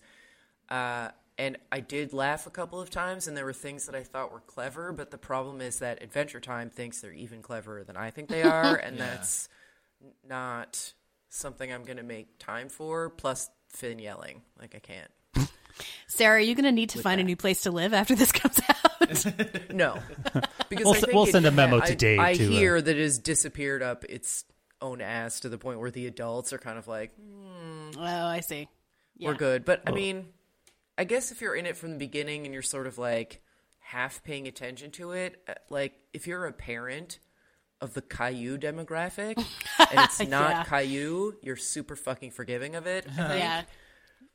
There's a lot of stuff that I'm like, how can you? Is Caillou the century's greatest monster? Yes. It really sounds like it. Yeah. It's the worst. Thanks a lot, And I Quebec. thought, like, you have to be exaggerating. They're not. It's fucking unbearable. Yeah.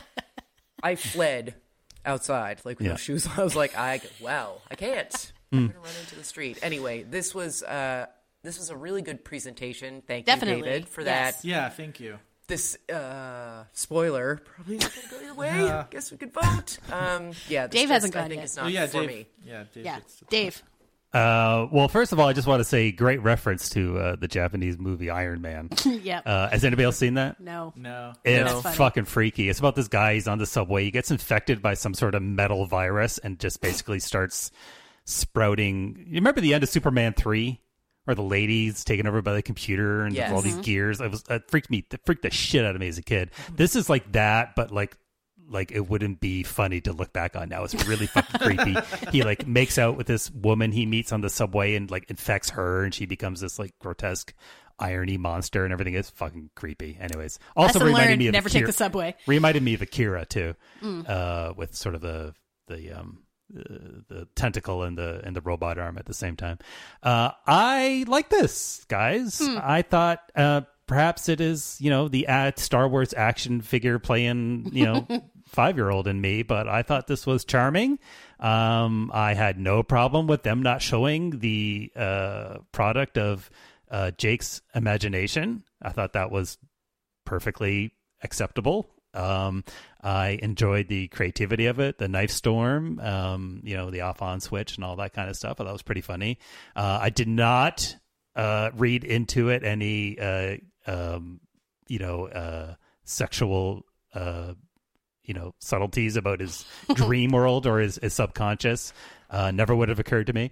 But kudos if that's the case, I guess, if that's like something they explore more and more.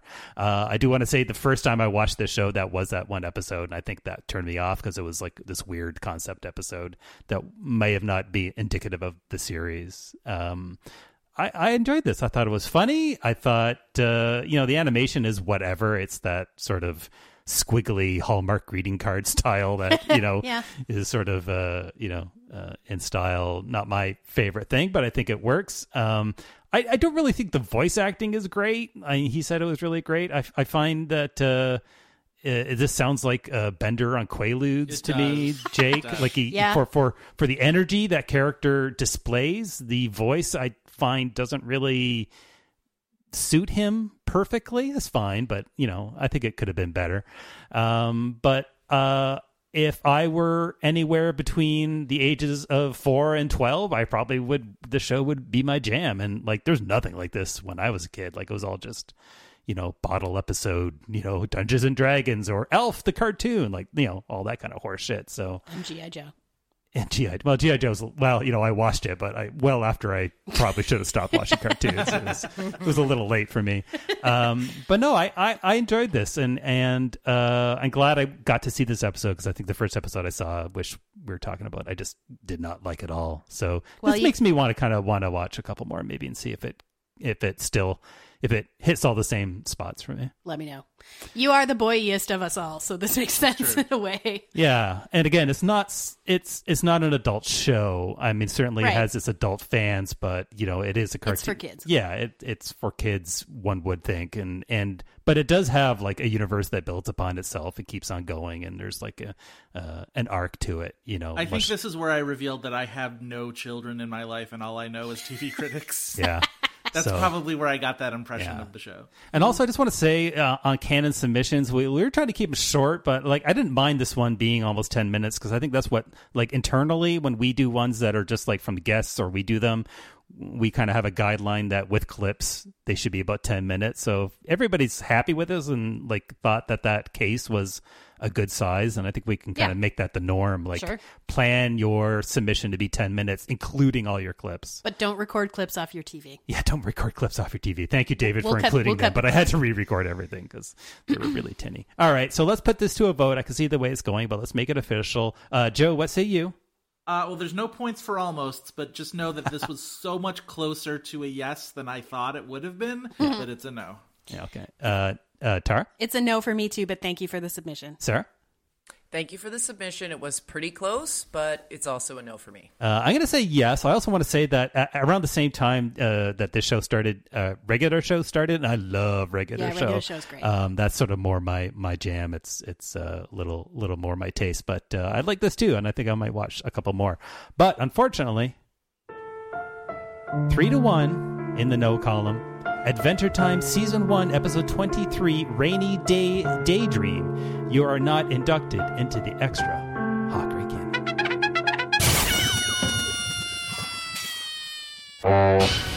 Americans love a winner. Yeah. And will not tolerate a loser. Yeah. Oh. Oops. All right, everybody. It is time for winner and loser of the week. Oh, it's going to be a long show. Tara has our winner. Yes. The winner is actually 3 co-winners, and I apologize if I get 2 of their names wrong. Heba Amin, Karam Cap, and a third artist named Stone. These 3 people were hired to do graffiti art on a set of Homeland, which I gather was supposed to be, I think if I have this correctly. It was a refugee camp, right? Yeah. in Beirut in Lebanon. Lebanon somewhere. Yeah. In Lebanon. And they snuck in Arabic. Homeland is racist. Wow. Nice. Awesome. Because it's true. It is pretty racist. Yeah. They actually had a good segment on The Late Show with Stephen Colbert last week after this news came out, where he was going through a lot of the Muslim characters on the show and the terrible things that have happened to them and or that they have done. And it does not have a great record. So good job, graffiti artists, for being subversive and for proving that you didn't have to tell it like it is. There's more to that those weird squiggles than you might think. So good job. And loser of the week. That's me and Dance Mom's Abby Lee Miller. Not, as you might think, just for existing. No, she was indicted on 20 counts of fraud in Pittsburgh last week. That's part of the problem. Just kidding, Pittsburgh. Love you. If she's convicted, she could do 5 years and pay up to $5 million in fines. What kind fraud? In what sort? Dance fraud. Tax fraud. Yes. Dance fraud. That's no. You call that a Lindy? Good day, sir. Unfortunately, Real Housewives of New Jersey has. We're in the middle of learning that just because your most objectionable attention whore quote character gets a year in the clink doesn't mean you're rid of them on your TV. So sigh. Yeah, let's hope she goes to state prison and we'll finally be free. Dance fraud brings up an interesting question. Does it? Yes. Yeah, which is this. Do you know what time it is? Dave's biggest Time to teach fan. you how to freak? Yeah. It's game time.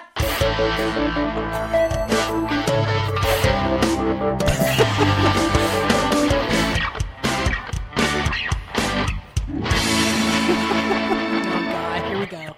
Oh dear. All right, everybody. This is Oh no! Oh dear. Can I see his? He's No, it's the hallway laugh. doubled over. All right, this is the first game time of the season. Today we are playing It's an Honor by Andrew Rabin, I'm going to say. Rabin. Okay. Who earns himself an extra credit. Redeemable for an extra hot, great mini topic of his choosing. Whatever he wants, we'll do it. It's an Honor will test your knowledge of actors on TV who have been nominated for multiple Emmys. Okay. There are a lot of points that you can score in this game. So listen up. This is how you can win them. Okay. I am going to give you 2 character names the actor in question has received Emmy nominations for. Got it. Using those clues, you tell me, 1, the actor in question. Yes. 2, the first show. Yep. Then the next show. Right. If you get the first and if you get the shows, and only if you get the shows, you get to tell me what they were nominated for. And the reason for that is I think the nominations are like so much of a guesswork that you can get many points just guessing a nomination. So I'm not going to give you the nomination points, nomination guesses until you get the shows. Meaning the nomination meaning supporting or actor? Yeah. Oh, like okay. what the nomination is. Because there's so few nomination possibilities that I feel like you just get free points. Got so it. You name the actor. Yep. And then if you name the two shows, the shows, you get to guess the nomination. So if you guess just one show, you can guess that nomination. Okay. Okay. Does that sound fair? Yep. Okay. So every question is worth a maximum of 5 points. There's no additional clues. Okay. All you get are the character names. Okay. All right? Yep. So let's throw it to Picky. We will start with Tara. All right. So we'll go Tara, Sarah, Joe. Jerry. All right. Are we ready to play It's an Honor? Yes, sir. Yes. Tara. Yeah. Here we go. Okay. Oh, by the way, I'm just going to let you know, we've got character names, we've got actor names. I'm going to fuck up so many of these things. I'm saying, if you're coming to the Big Island of Hawaii, you should stay and you should help me with these. I would be honored. Tara. Yeah. Your characters are Oliver Babish. Yep. Russell Tupper. Now, who's the actor? The actor is Oliver Platt. All right. And the shows in question are... The first show is The West Wing. I don't know the second one. All right. So what do you think he was nominated on The West Wing for? Outstanding guest actor. Okay. In The West Wing. In a drama. Okay. Yeah, they do in a that. drama. So, okay. All right. So that was 3 points, Tara. Okay. The missing show was Huff. Huff? Huff. Huff and Puff. The fuck was You Huff? remember Huff? That was that Hank Azaria show on that nobody watched. Huff. Yeah. Sure. All right, Sarah. The R list of Showtime. Yes. Seriously. Andy Millman, Derek Noakes, Noakes, Noakes. Andy Millman, Derek Noakes. Derek Noah? Noakes. Yeah. I'm going to say Noakes. So do you know who the actor is? I do not know who the actor is, and I don't know either of the shows either. Yay! Anybody? No. That's Ricky Gervais, right? That's Ricky Gervais, yeah. Andy Millman from Extras. Right. Derek from Derek. Oh, God. Fucking Derek. The nominations for lead actor in comedy for both of those. Joe Reed. Comedy and quotation. By the way, Joe Reed, it's no mistake that this Game Time came out for your first show back. It's a welcome back, I Joe appreciate Reed, the warm welcome. a.k.a. Awardsy. Yes. Smooth Joey Apollos Yep. came to play. Marion Cunningham, Sophie Berger are the two characters. What actor played those characters? Possibly Burger. Berger, maybe. I don't know. Okay, so Berger. Okay, Marion Ross. Okay, so Marion Cunningham is from Happy Days. That would have been for outstanding lead actress in a comedy. Supporting. Yep. Okay. Sophie Berger.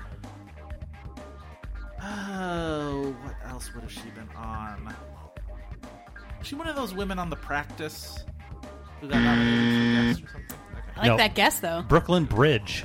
Oh, yeah. And that was for My lead, mom loved lead actor. that show. That was a I would good have guessed show. Central Park West. So. I would have guessed because it was of the time, and I don't know why. It just seems like. Do you remember when she was on Night Court and she played the character that didn't know TV characters weren't real? No. And like everyone went apeshit for it at that time. Oh like, my yeah, God. it was like such a terrible, like over the top thing, but it just seemed like something that would have been nominated at the time. God. Yeah, she played like she was a little disturbed, and So I got 2 off of that, right? you got Marion Ross and 2. Happy Days. And Happy Days. Yep. All right. Back to me. Oh, Jesus Christ. All right. Oh, no. Jim Ingatowski. Ignatowski. Uh-huh. Alistair Dimple. Okay. The first one, it's Christopher Lloyd. The first one is Taxi. I'm going to say Outstanding Supporting. In a comedy? Yep. Okay. 3, I have no idea what the other is. Road to Avonlea. Is it Road to Avonlea? I was going to say. Wow. Yeah, lead actor drama for that one. Good Lord. Lead? Turn over your That bed. was the Right. year that guest actors could compete in any category they wanted to, so all these guest actors won lead Emmys. It was very strange. Huh. Yeah. All right. They stopped that after that year. No kidding. Yeah. Sarah, Sue-Ann Nivens, Elka Ostrovsky. Elka Ostrovsky. Sue-Ann Nivens. Sue-Ann Nivens. Why? Oh, what? Sue-Ann Nivens. I don't know any of these. Sorry. It's my nemesis, Betty White, I think. It is. Sue-Ann Nivens is from The Mary Tyler Moore Show. Right. Elka is from Hot in Cleveland. Both nominations. Gross. Wow. Both nominations No supporting way I ever actors. would have gotten that. Who's next, Joe? Me. Yeah, Joe. Harriet Korn with a K. Charlie Harper. Harriet? Yep. Like Harriet the Spy. Okay. Charlie Sheen? No? No. Charlie's tripped you up. Harriet Yeah. Korn, Charlie Harper, both played by Kathy Bates. That's Harry's Law, Harriet. And Charlie Harper, 2.5 Men. She had the She had same the name same as the name. Charlie Is Sheen that character? serious? Fucking Christ. Yeah. Oh my god, that show just fucking hate keeps you. ruining things. Yeah. How? Who wrote this game? This is devil. Andrew Rabin. You jerk. Haha, no. You dick. All right. Back to Tara. Yes. This is a chunky game. I forgot to say we got about like 55 Oh, questions. God. or so. Okay. Yes. All right. Jack Tripper, Paul Hennessy. Okay. Jack Tripper is John Ritter. No, it was Kathy Bates playing character ninja. Yeah. Three's Company. Outstanding lead in a comedy.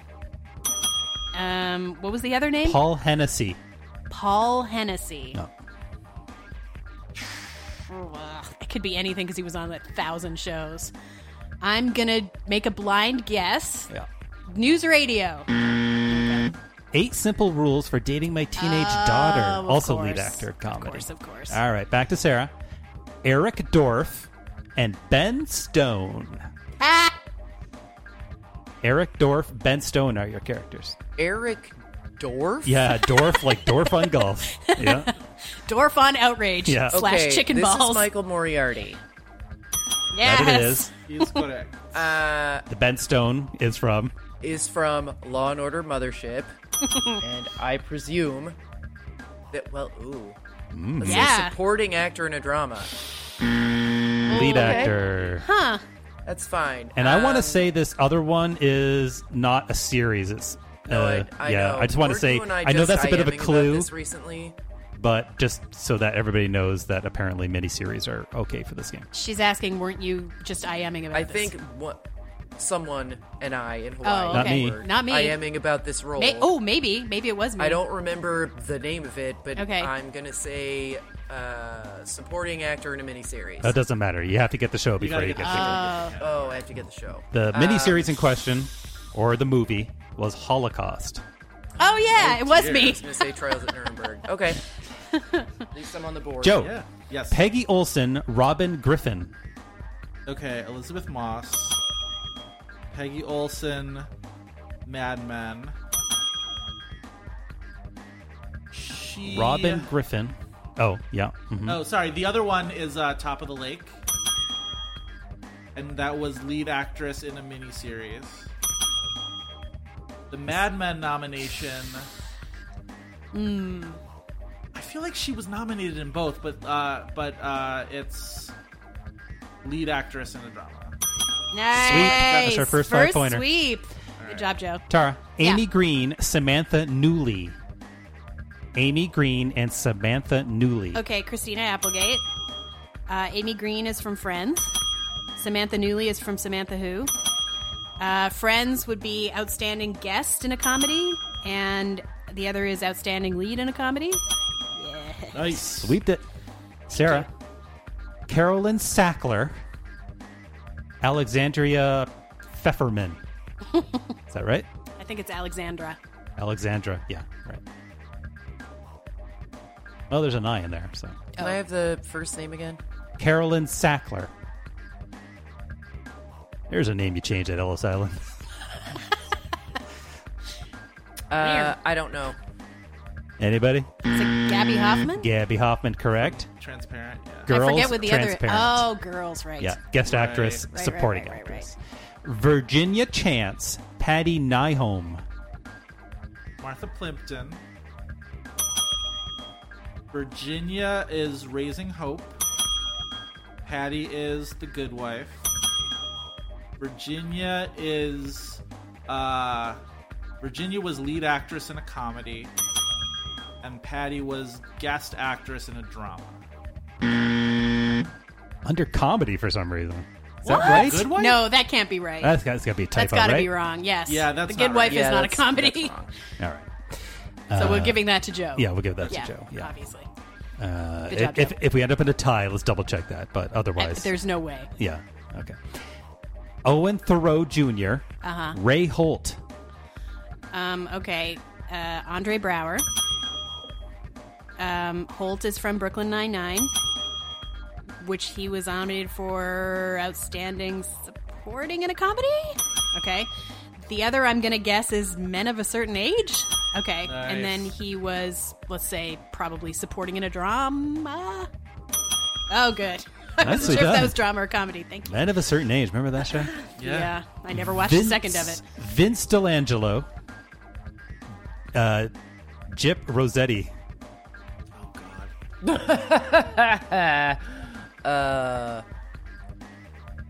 Bobby you know one of those. Cannavale is the actor. Nice. Jip Rossetti was on Boardwalk Empire. What was the other character? Vince. Yeah, Vince. Delangelo. Yeah, or something. Delangelo. Some Italian name. Third Watch? Oh, good guess. I like that guess. Okay, now do the Boardwalk Empire nomination. How would he even have been all right, lead actor in a drama. Supporting. Yeah, I think I remembered that he was a full cast member that season. I think Joe and Tara probably know. The other one. is Will and Grace. That was Yes. Will and Grace, right? And he was a guest guest, actor. yeah. Dan Fielding, John Hemingway. John Larroquette. Dan Fielding is Night Court. Supporting actor in a comedy. What's the other guy's name? John Hemingway. Okay. Oh, God. John Hemingway. I fucking watched this stupid show and I don't even remember what it's called. He had a couple that wasn't shows his after. character's name on The Practice. That wasn't his character's name on The West Wing.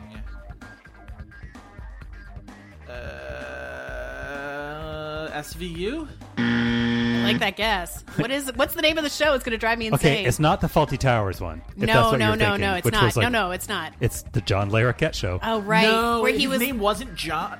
Yeah, his character wasn't John Larroquette. He ran a cafe in a bus station or something. It was mostly about him having watched been that. an I actually alcoholic. did watch that I watched show. it What too. was the Faulty God. Towers one called? I don't know. Something Payne or something like that? Oh, yeah. Yeah. Royal Pain or Yeah. something like that. Yeah. Okay, Barney Stinson, Brian Ryan. Okay. Barney Stinson is... Oh, it's Neil Patrick Harris. How I Met Your Mother. Supporting in a comedy? Okay. Brian Ryan? Brian Ryan, both with Y's. Glee. And he was a guest.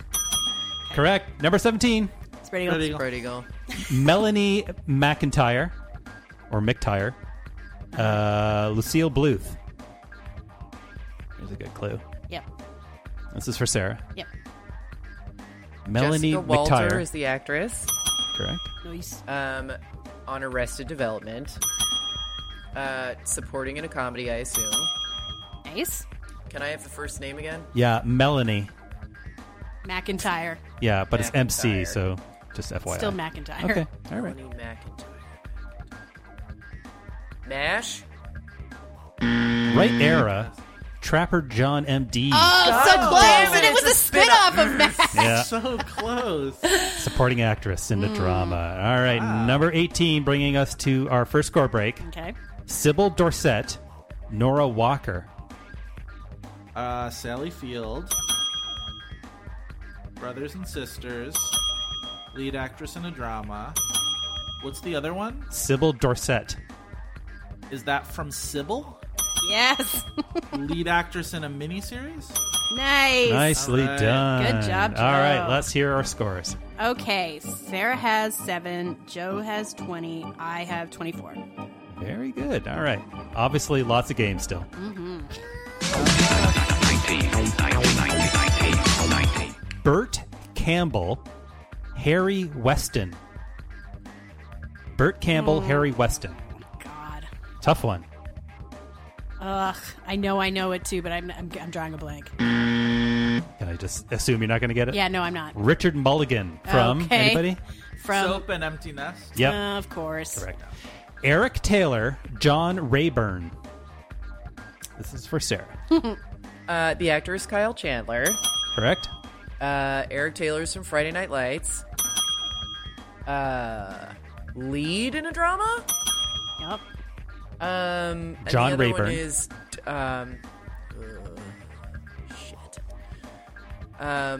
is it that no, it can't be that thing. No, it is that thing. Yeah, it is that thing. It just happened, and What's then it called? didn't happen. What is that thing called? I can picture. I could like draw the art on Netflix. God damn it! I don't know. Bloodline. Yeah. Lead actor. Yeah. Joe, Ruth Fisher. Yes. Moira O'Hara? Moira O'Hara. Moira Okay. O'Hara. Moira O'Hara? Moira. Yep. It's funny. My brother has a friend named Maura, and my mom calls her Moira constantly, and we all make fun of my mom for it. Poor mom. Poor mom. You're She a won't listen monster, to Joe. this. Frances Conroy. Yep. Ruth Fisher is 6 Feet Under. Correct. Lead actress in a drama. Yep.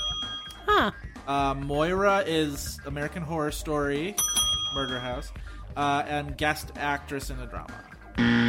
Supporting, that was miniseries that year. God damn it. supporting actress mini movie. Yeah. Miniseries Yep. movie. Yeah. Damn it. Close one. Okay. Tripped you up. Yes. Rebecca Howe. Mm-hmm. Veronica Chase. Okay. She was nominated for Veronica Chase. God, the was Emmys were really nominated for different in the anything? She's 90s. terrible. Yep. Okay, Kirstie Alley. Yep. Rebecca Howe's from Cheers. Correct. Lead in a comedy. Yep. Okay. Veronica Veronica gave her Howe. the big one for the last 8 years. Veronica Howe's from Veronica's Closet. Veronica Chase. Oh, okay. Veronica Is from Chase. Veronica Closet, yep. Veronica's Closet. And that would also be lead in a comedy? That is correct. Comedy in quotation marks again. Mildred Krebs. Marie Barone. This is for Sarah. Mildred Krebs. Marie Barone. Mildred Krebs. Yeah. About to become extremely angry. Doris Roberts. Correct. Okay. Barone is from Everybody Loves Raymond. Supporting actress in a comedy. Correct. Nice. Mildred Krebs. Krebs. Oh, I'm gonna be so mad. What else has she been in? God. What else has she been in? Krebs is from You'll kick yourself. You'll know. You know it, but you don't know it. Krebs. Oh, this is gonna piss me off. You know what? Let's not waste time. I don't know. Anybody? No. Remington Steele. Oh, of course. Did Supporting not actually actress. know that. Oh, okay. Oh, good. Karen Charlene Kolowski. Yeah, Kolowski. Uh-huh. Yep. Catherine Willows. God damn it. Karen Charlene Kolowski and Catherine Willows. Marg Helgenberger. Yep. Okay. CSI. Which one, Tara? CSI. Which one, Dad? What was it? You guys said something about that the other day, right? About that it's got a weird subtitle for the fans. No, it's Yeah, fine. but CSI 's fine. CSI I was just playing CSI with you. Vegas. CSI lead original actress race. in a drama. Yep.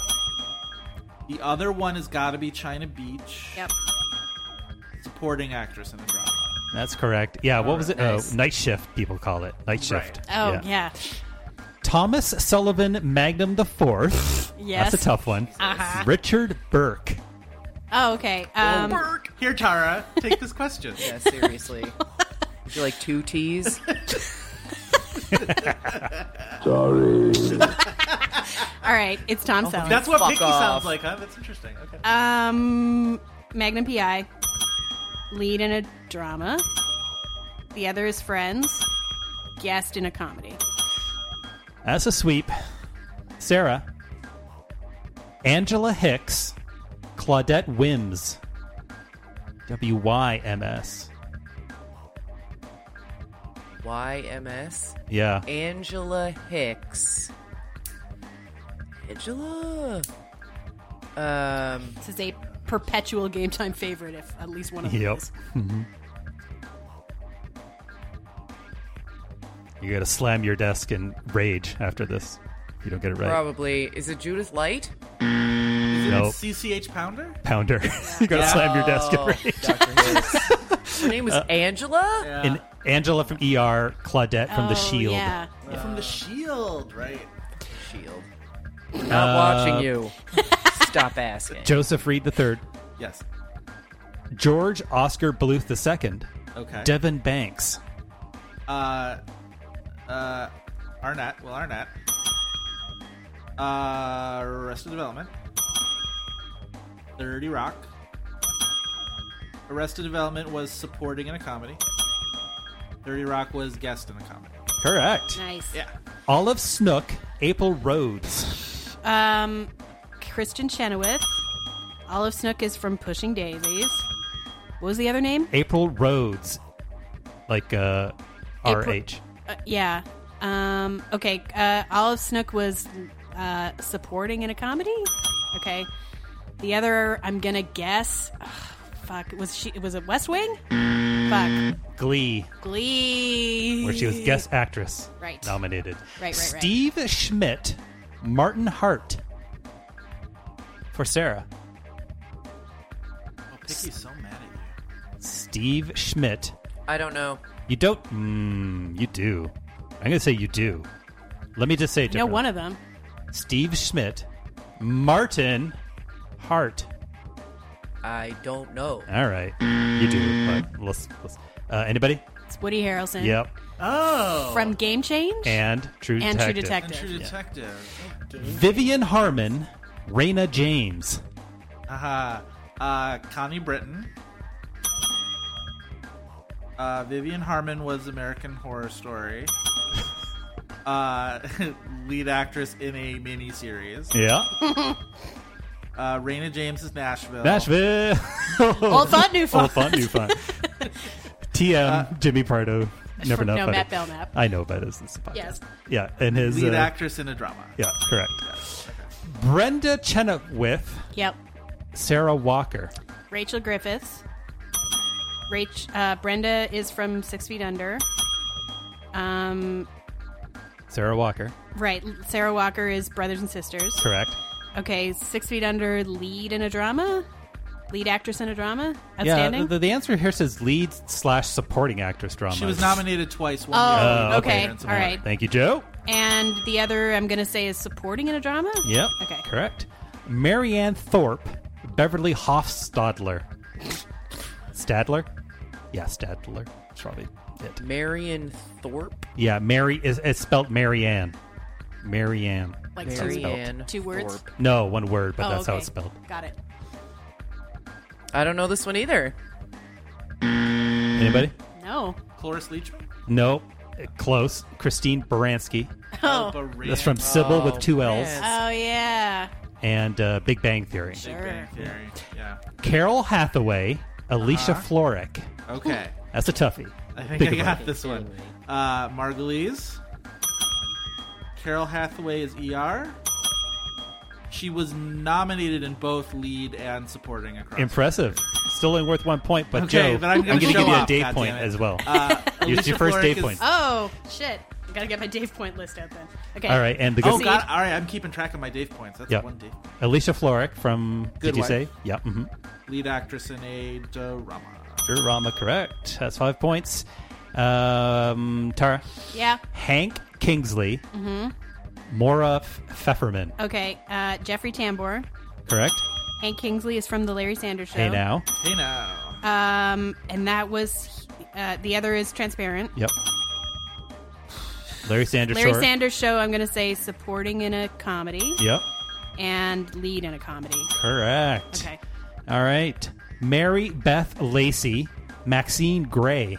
Oh, finally. Picky. This is Tyne Daly. Yeah, it is. Mary Beth is Cagney and Lacey. Lead in a drama. And the other one is, oh my God, my mind's Maxine emptied. Gray. Sorry, Judging Amy. Yep. What would she have been? I think she was also lead in a drama for that. Supporting. They were like co-leads. Yeah, I might have gone that way too. All right, bringing us to our second score break. Yes. For Joe. Mags Bennett, Claudia. Margot Martindale. Mags Bennett, Justified. Claudia, The American. Justified was supporting in a drama. Claudia is guest in a drama. Nice. 5 Nicely points. done. All right, that was our 36 of 57. Okay. Sarah has 17 points. Joe has A bunch. 48. And I have 25, 30, 35, 40, 45. 47. All right, so once again, all together, what was the scores? 17 to 48 to 47. All right. So we're back to Tara. Yep. Janice Likowski, Uh-huh. Licalsi, Amy Madison Gray. Huh. Okay. That's funny. Amy Brenneman. Janice Likowski? Yeah. The other one is Judging Amy. Yeah, we just heard Gray. Yeah, Mhm. lead in a drama. Yep. Janice Likowski. God. That's quite the Private name. Practice? Anybody? NYPD Blue. Oh, yeah. Oh my God! Wow. All right, Sarah. Teddy Reed. That's double E, Reed. Lily Manning. And that's one L. Well, you know, Lily. Lily Manning. Teddy Reed, Lily Manning. Any idea there? I feel like I'm going to be annoyed. I don't know if you when watched I don't either know who of these this shows. is, but I don't know who this is. Seal Ward, right? Yeah, from Sisters. And? Sisters. Once and Again. Correct. Probably. Yep. Yeah. Mike Flattery. Nope. Flaherty. Flaherty. Yeah. Yep, no T in there. Mm-hmm. Louis or Lewis Can. Lewis. All Lewis right. Canning. Yep. All right. you Michael guys J. just want to Fox. read your own questions? That's good. Once again, Baby. once again, enter code Liam Nielsen for special 10% off. privileges. Yeah. Mm-hmm. All right. So those two Mike guys. Flaherty is Spin City. Yep. Did you say the actor? He said already, yes. Okay. Yeah. You were too busy laughing Michael at J. yourself. Fox, Spin City, 2 Yep. points. Spin City, Good Wife. Yep. Spin City was lead actor in a comedy. Good Wife is guest actor in a drama. Correct. Margaret Pinchot. Uh-huh. Olivia Soprano. Oh, God. Nancy Marchand? Okay. Olivia Soprano was The Sopranos. God. Well, what did she play there? Let's get that out of the way. Oh, Nomination, I mean. yeah, I'm trying to think what it would be. okay. Supporting in a drama, I guess? Okay. Wasn't sure if she was guest. And the other, based on the little I know about her career, Uh-huh. I'm going to guess Yep. Lou Grant? Wow. Okay. Nice. And supporting in a drama. Nicely done. Oh, my God. All right. This is for Sarah. Grace Adler, Molly Kagan, or Kagan. Mm-hmm. I guess it's Kagan. Kagan. Well, it's 2 A's here. Yeah. But okay. So anyways, Grace Adler, Molly Kagan. This is amazing. I can imagine her face. Oh, okay. Her punchable face. Oh, So you're, punchable. Yep, you're thinking of the right person, Yep, I think. definitely. Yep, okay, good. Good to know that I'm on the right anonymous, eponymous track of red hair. Yep. I have absolutely no idea this person's name. Oh my God. Deborah Messing. Yeah. What Will was and Grace. What's the other show? Starter Wife. Oh, the Starter Wife. The Starter Wife was lead actress in a miniseries or movie, and I think Sure that was supposed to was. be a series, wasn't it? It was. Yeah. I think a it. series Yes, later. it did. They had a second season, and I watched all of it. Question mark? Catherine Harris, Amy Jellicoe. What was the first name? Catherine with a K Harris. Okay. Yeah. Amy Jellicoe. Laura Dern. Yep. Catherine Harris was Recount. Yep. Amy Jellicoe was enlightened. I almost said enchanted. That right? Very different property. Very different. Recount was supporting actress in a miniseries or movie, and Amy Jellicoe was lead in a comedy. Nice. Correct. Lee done. Jeffrey Geiger. Yeah. Saul Barrison. Okay. It's Mandy Patinkin. The Patink. Yep. Jeffrey Geiger's from Chicago Hope. And for that, it would have been outstanding lead in a drama. Okay. Saul is from Homeland. And that would also be... Ooh, wait. Supporting in a drama. Okay. 5 points. All right. Sarah. David Fisher, Dexter Morgan. Hecky. Michael C. Hall. David Fisher was 6 Feet Under. Oh. Outstanding lead in a drama? Oh, yep. Nice. Dexter was Dexter, and that was also outstanding lead in a drama. Correct. Sweep! Oh, thanks, Picky. Frank McPike, Mike Emertrout. Ermintrout. Yeah, you laugh at Dave. Don't disrespect the Ermintrout. Jonathan Banks. I guess Breaking Bad and Better Call Saul. Yep, either one. Supporting in a drama. Frank McPike. Frank McPike. That's a deep dive. Yeah, what the hell? It's not that sex video he did, or whatever that was. That sex education video. The period video. I'm trying to think of even the type of show he would have been. Jonathan Banks. You know, Jonathan Banks from Hill Street Blues.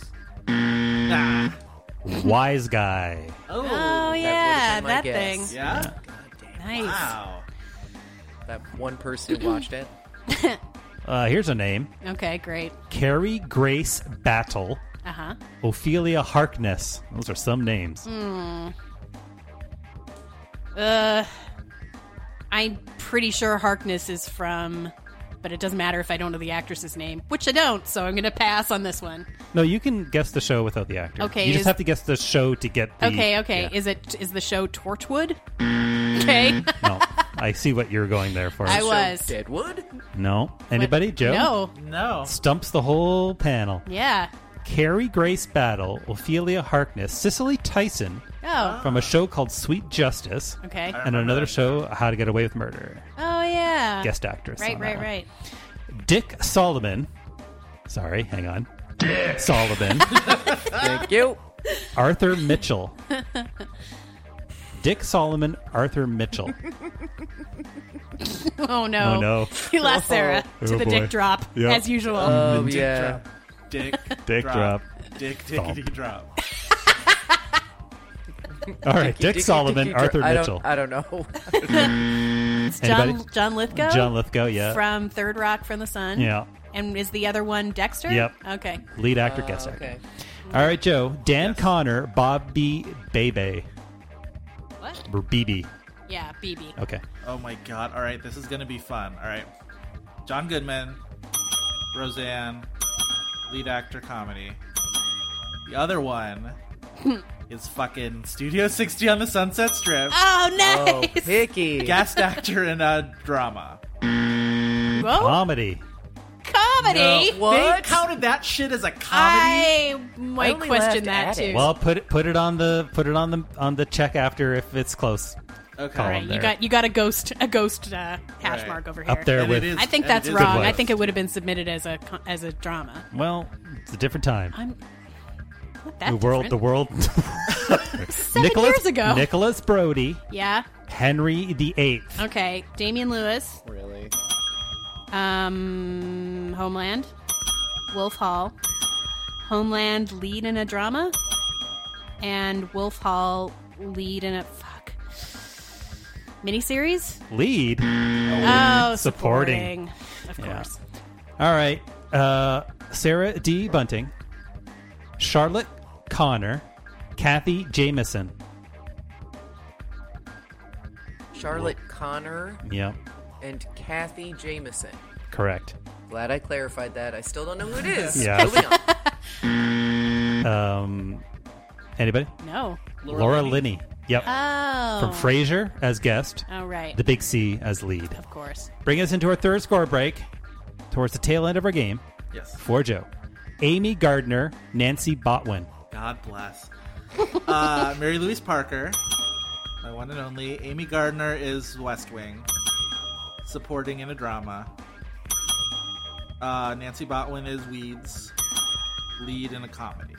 Correct. All right. So, just to situate everybody has 2 questions left. All right. So Sarah 10 has points.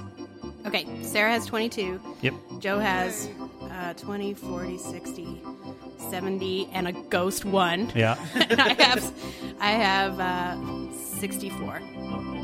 So, I'm sorry. Joe has 70/71. 70 and you have 64. Yeah. Okay. All right. So, to Tara.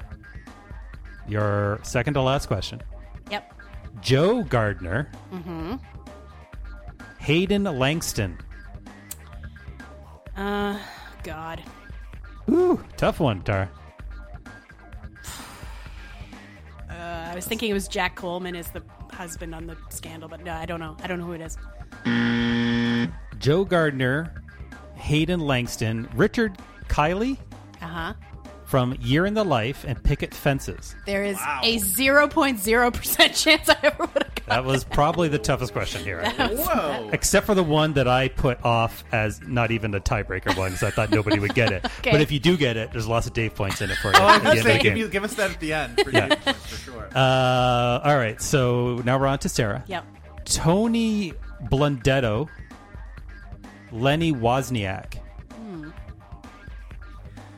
Tony Blundetto. All right, this is Steve Buscemi. That's Nice! how we're supposed to pronounce it. Buscemi.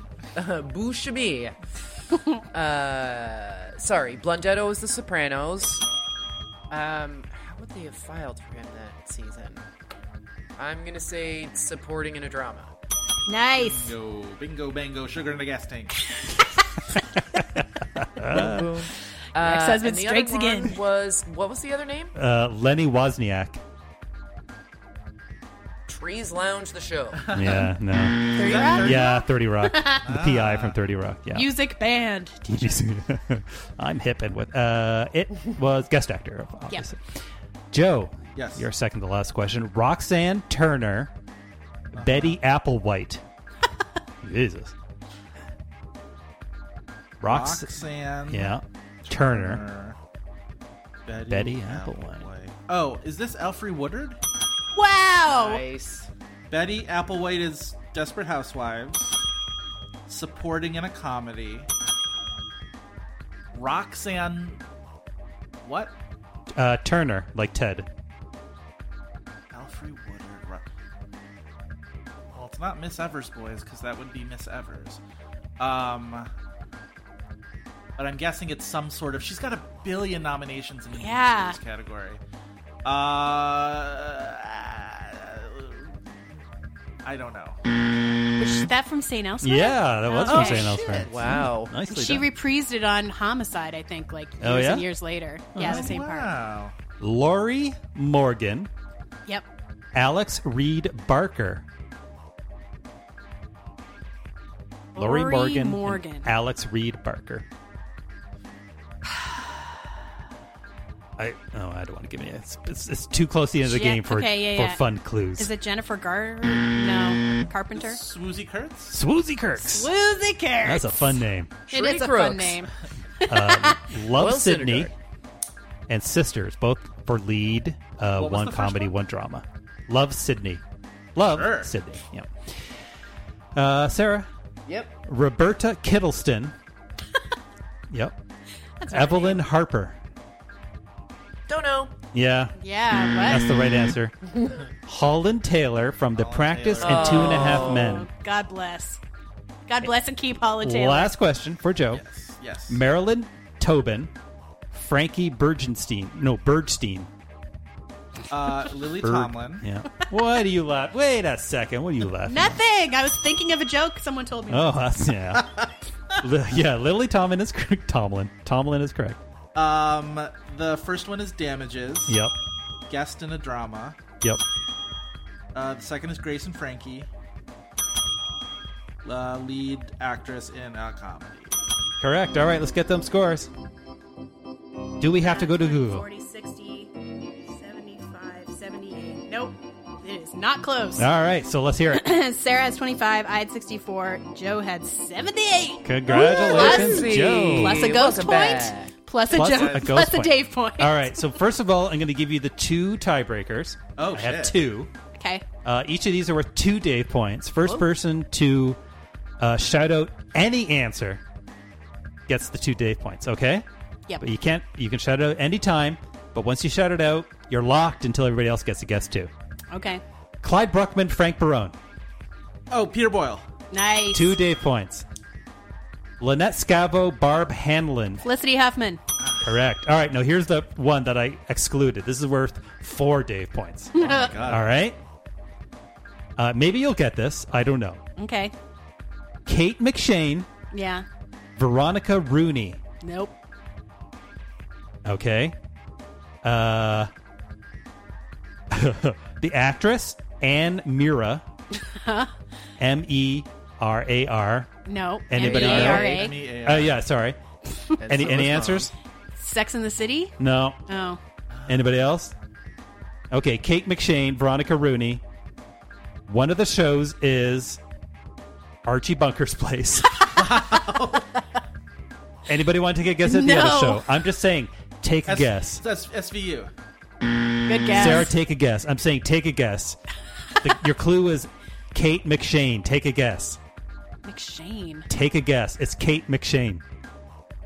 McShane and wife? The answer is Kate McShane. No! Damn it! Joe! Yay! Oh, boy. Wow, this is a long episode. That's good. Really well, welcome back, Joe, with It's been wonderful. Bye. Yeah. That's it for another episode of Extra Hot Great. Oh, Gordon's here. That's what all the noise is. Tara? Yeah. Tell the good people what's up on Previously TV. Well, as previously mentioned, on Previously.tv, I am covering American Horror Story all season, so if you want to see sanitized versions of what the show shows on FX, just kidding. It's still pretty fun. Check me out on Previously.tv, and I am at Tara Ariano on Twitter and Instagram. And Joe, what's up with you? Still covering Grey's Anatomy for Previously.tv. I'm on Twitter at Joe Reed, and Decider Today in TV History. I did yesterday Stevie Nicks' Fajita Roundup, the SNL sketch. Thank God. And Sarah? The Blotter Presents will be back next week. In the meantime, you can follow me on Twitter at Tomato Nation or at _Blotter. And I also cover Project Greenlight and Homeland on Previously.tv. And Revolting Snacks. Maybe. I am at Clark on Twitter. I am counting down for the one day in all my life. I am counting down the minutes until a football game tonight so that I can watch the Star Wars trailer. Other than that, I post pictures of my dog. So that is it for another episode of Extra Hot Why did Great. that pull out of a strange place there? We checked in to the American Horror Story Hotel. Liv and Ellie gave us their face-off reports, and Sarah led the Project Greenlight. We then went around the dial with stops at Jane the Virgin, Casual, a list of TV's hot jerks, Sleepy Hollow, and The Walking Dead. David Connor unsuccessfully pitched us an imaginative episode of Adventure Time for the canon. We crowned winners and losers of the week, and Joe, back on the podcast, was the winner of the season's first Game Time. Woo. Remember, We're listening. I am David T. Cole, and on behalf of Tara Ariano, Bye. Sarah D. Bunting, Giving new meaning to the term drill down. and Joe Reed. Still singing Dick Drop. And thanks for listening. We'll see you next time right here on Extra Hot Great.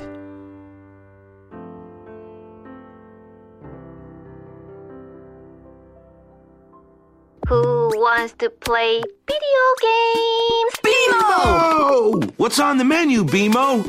I've created a new game called Conversation Parade. Start it up, All right. Bebo. What do you think about the stars in the sky? It's okay, I guess. Yeah, they're cool. That is an interesting response.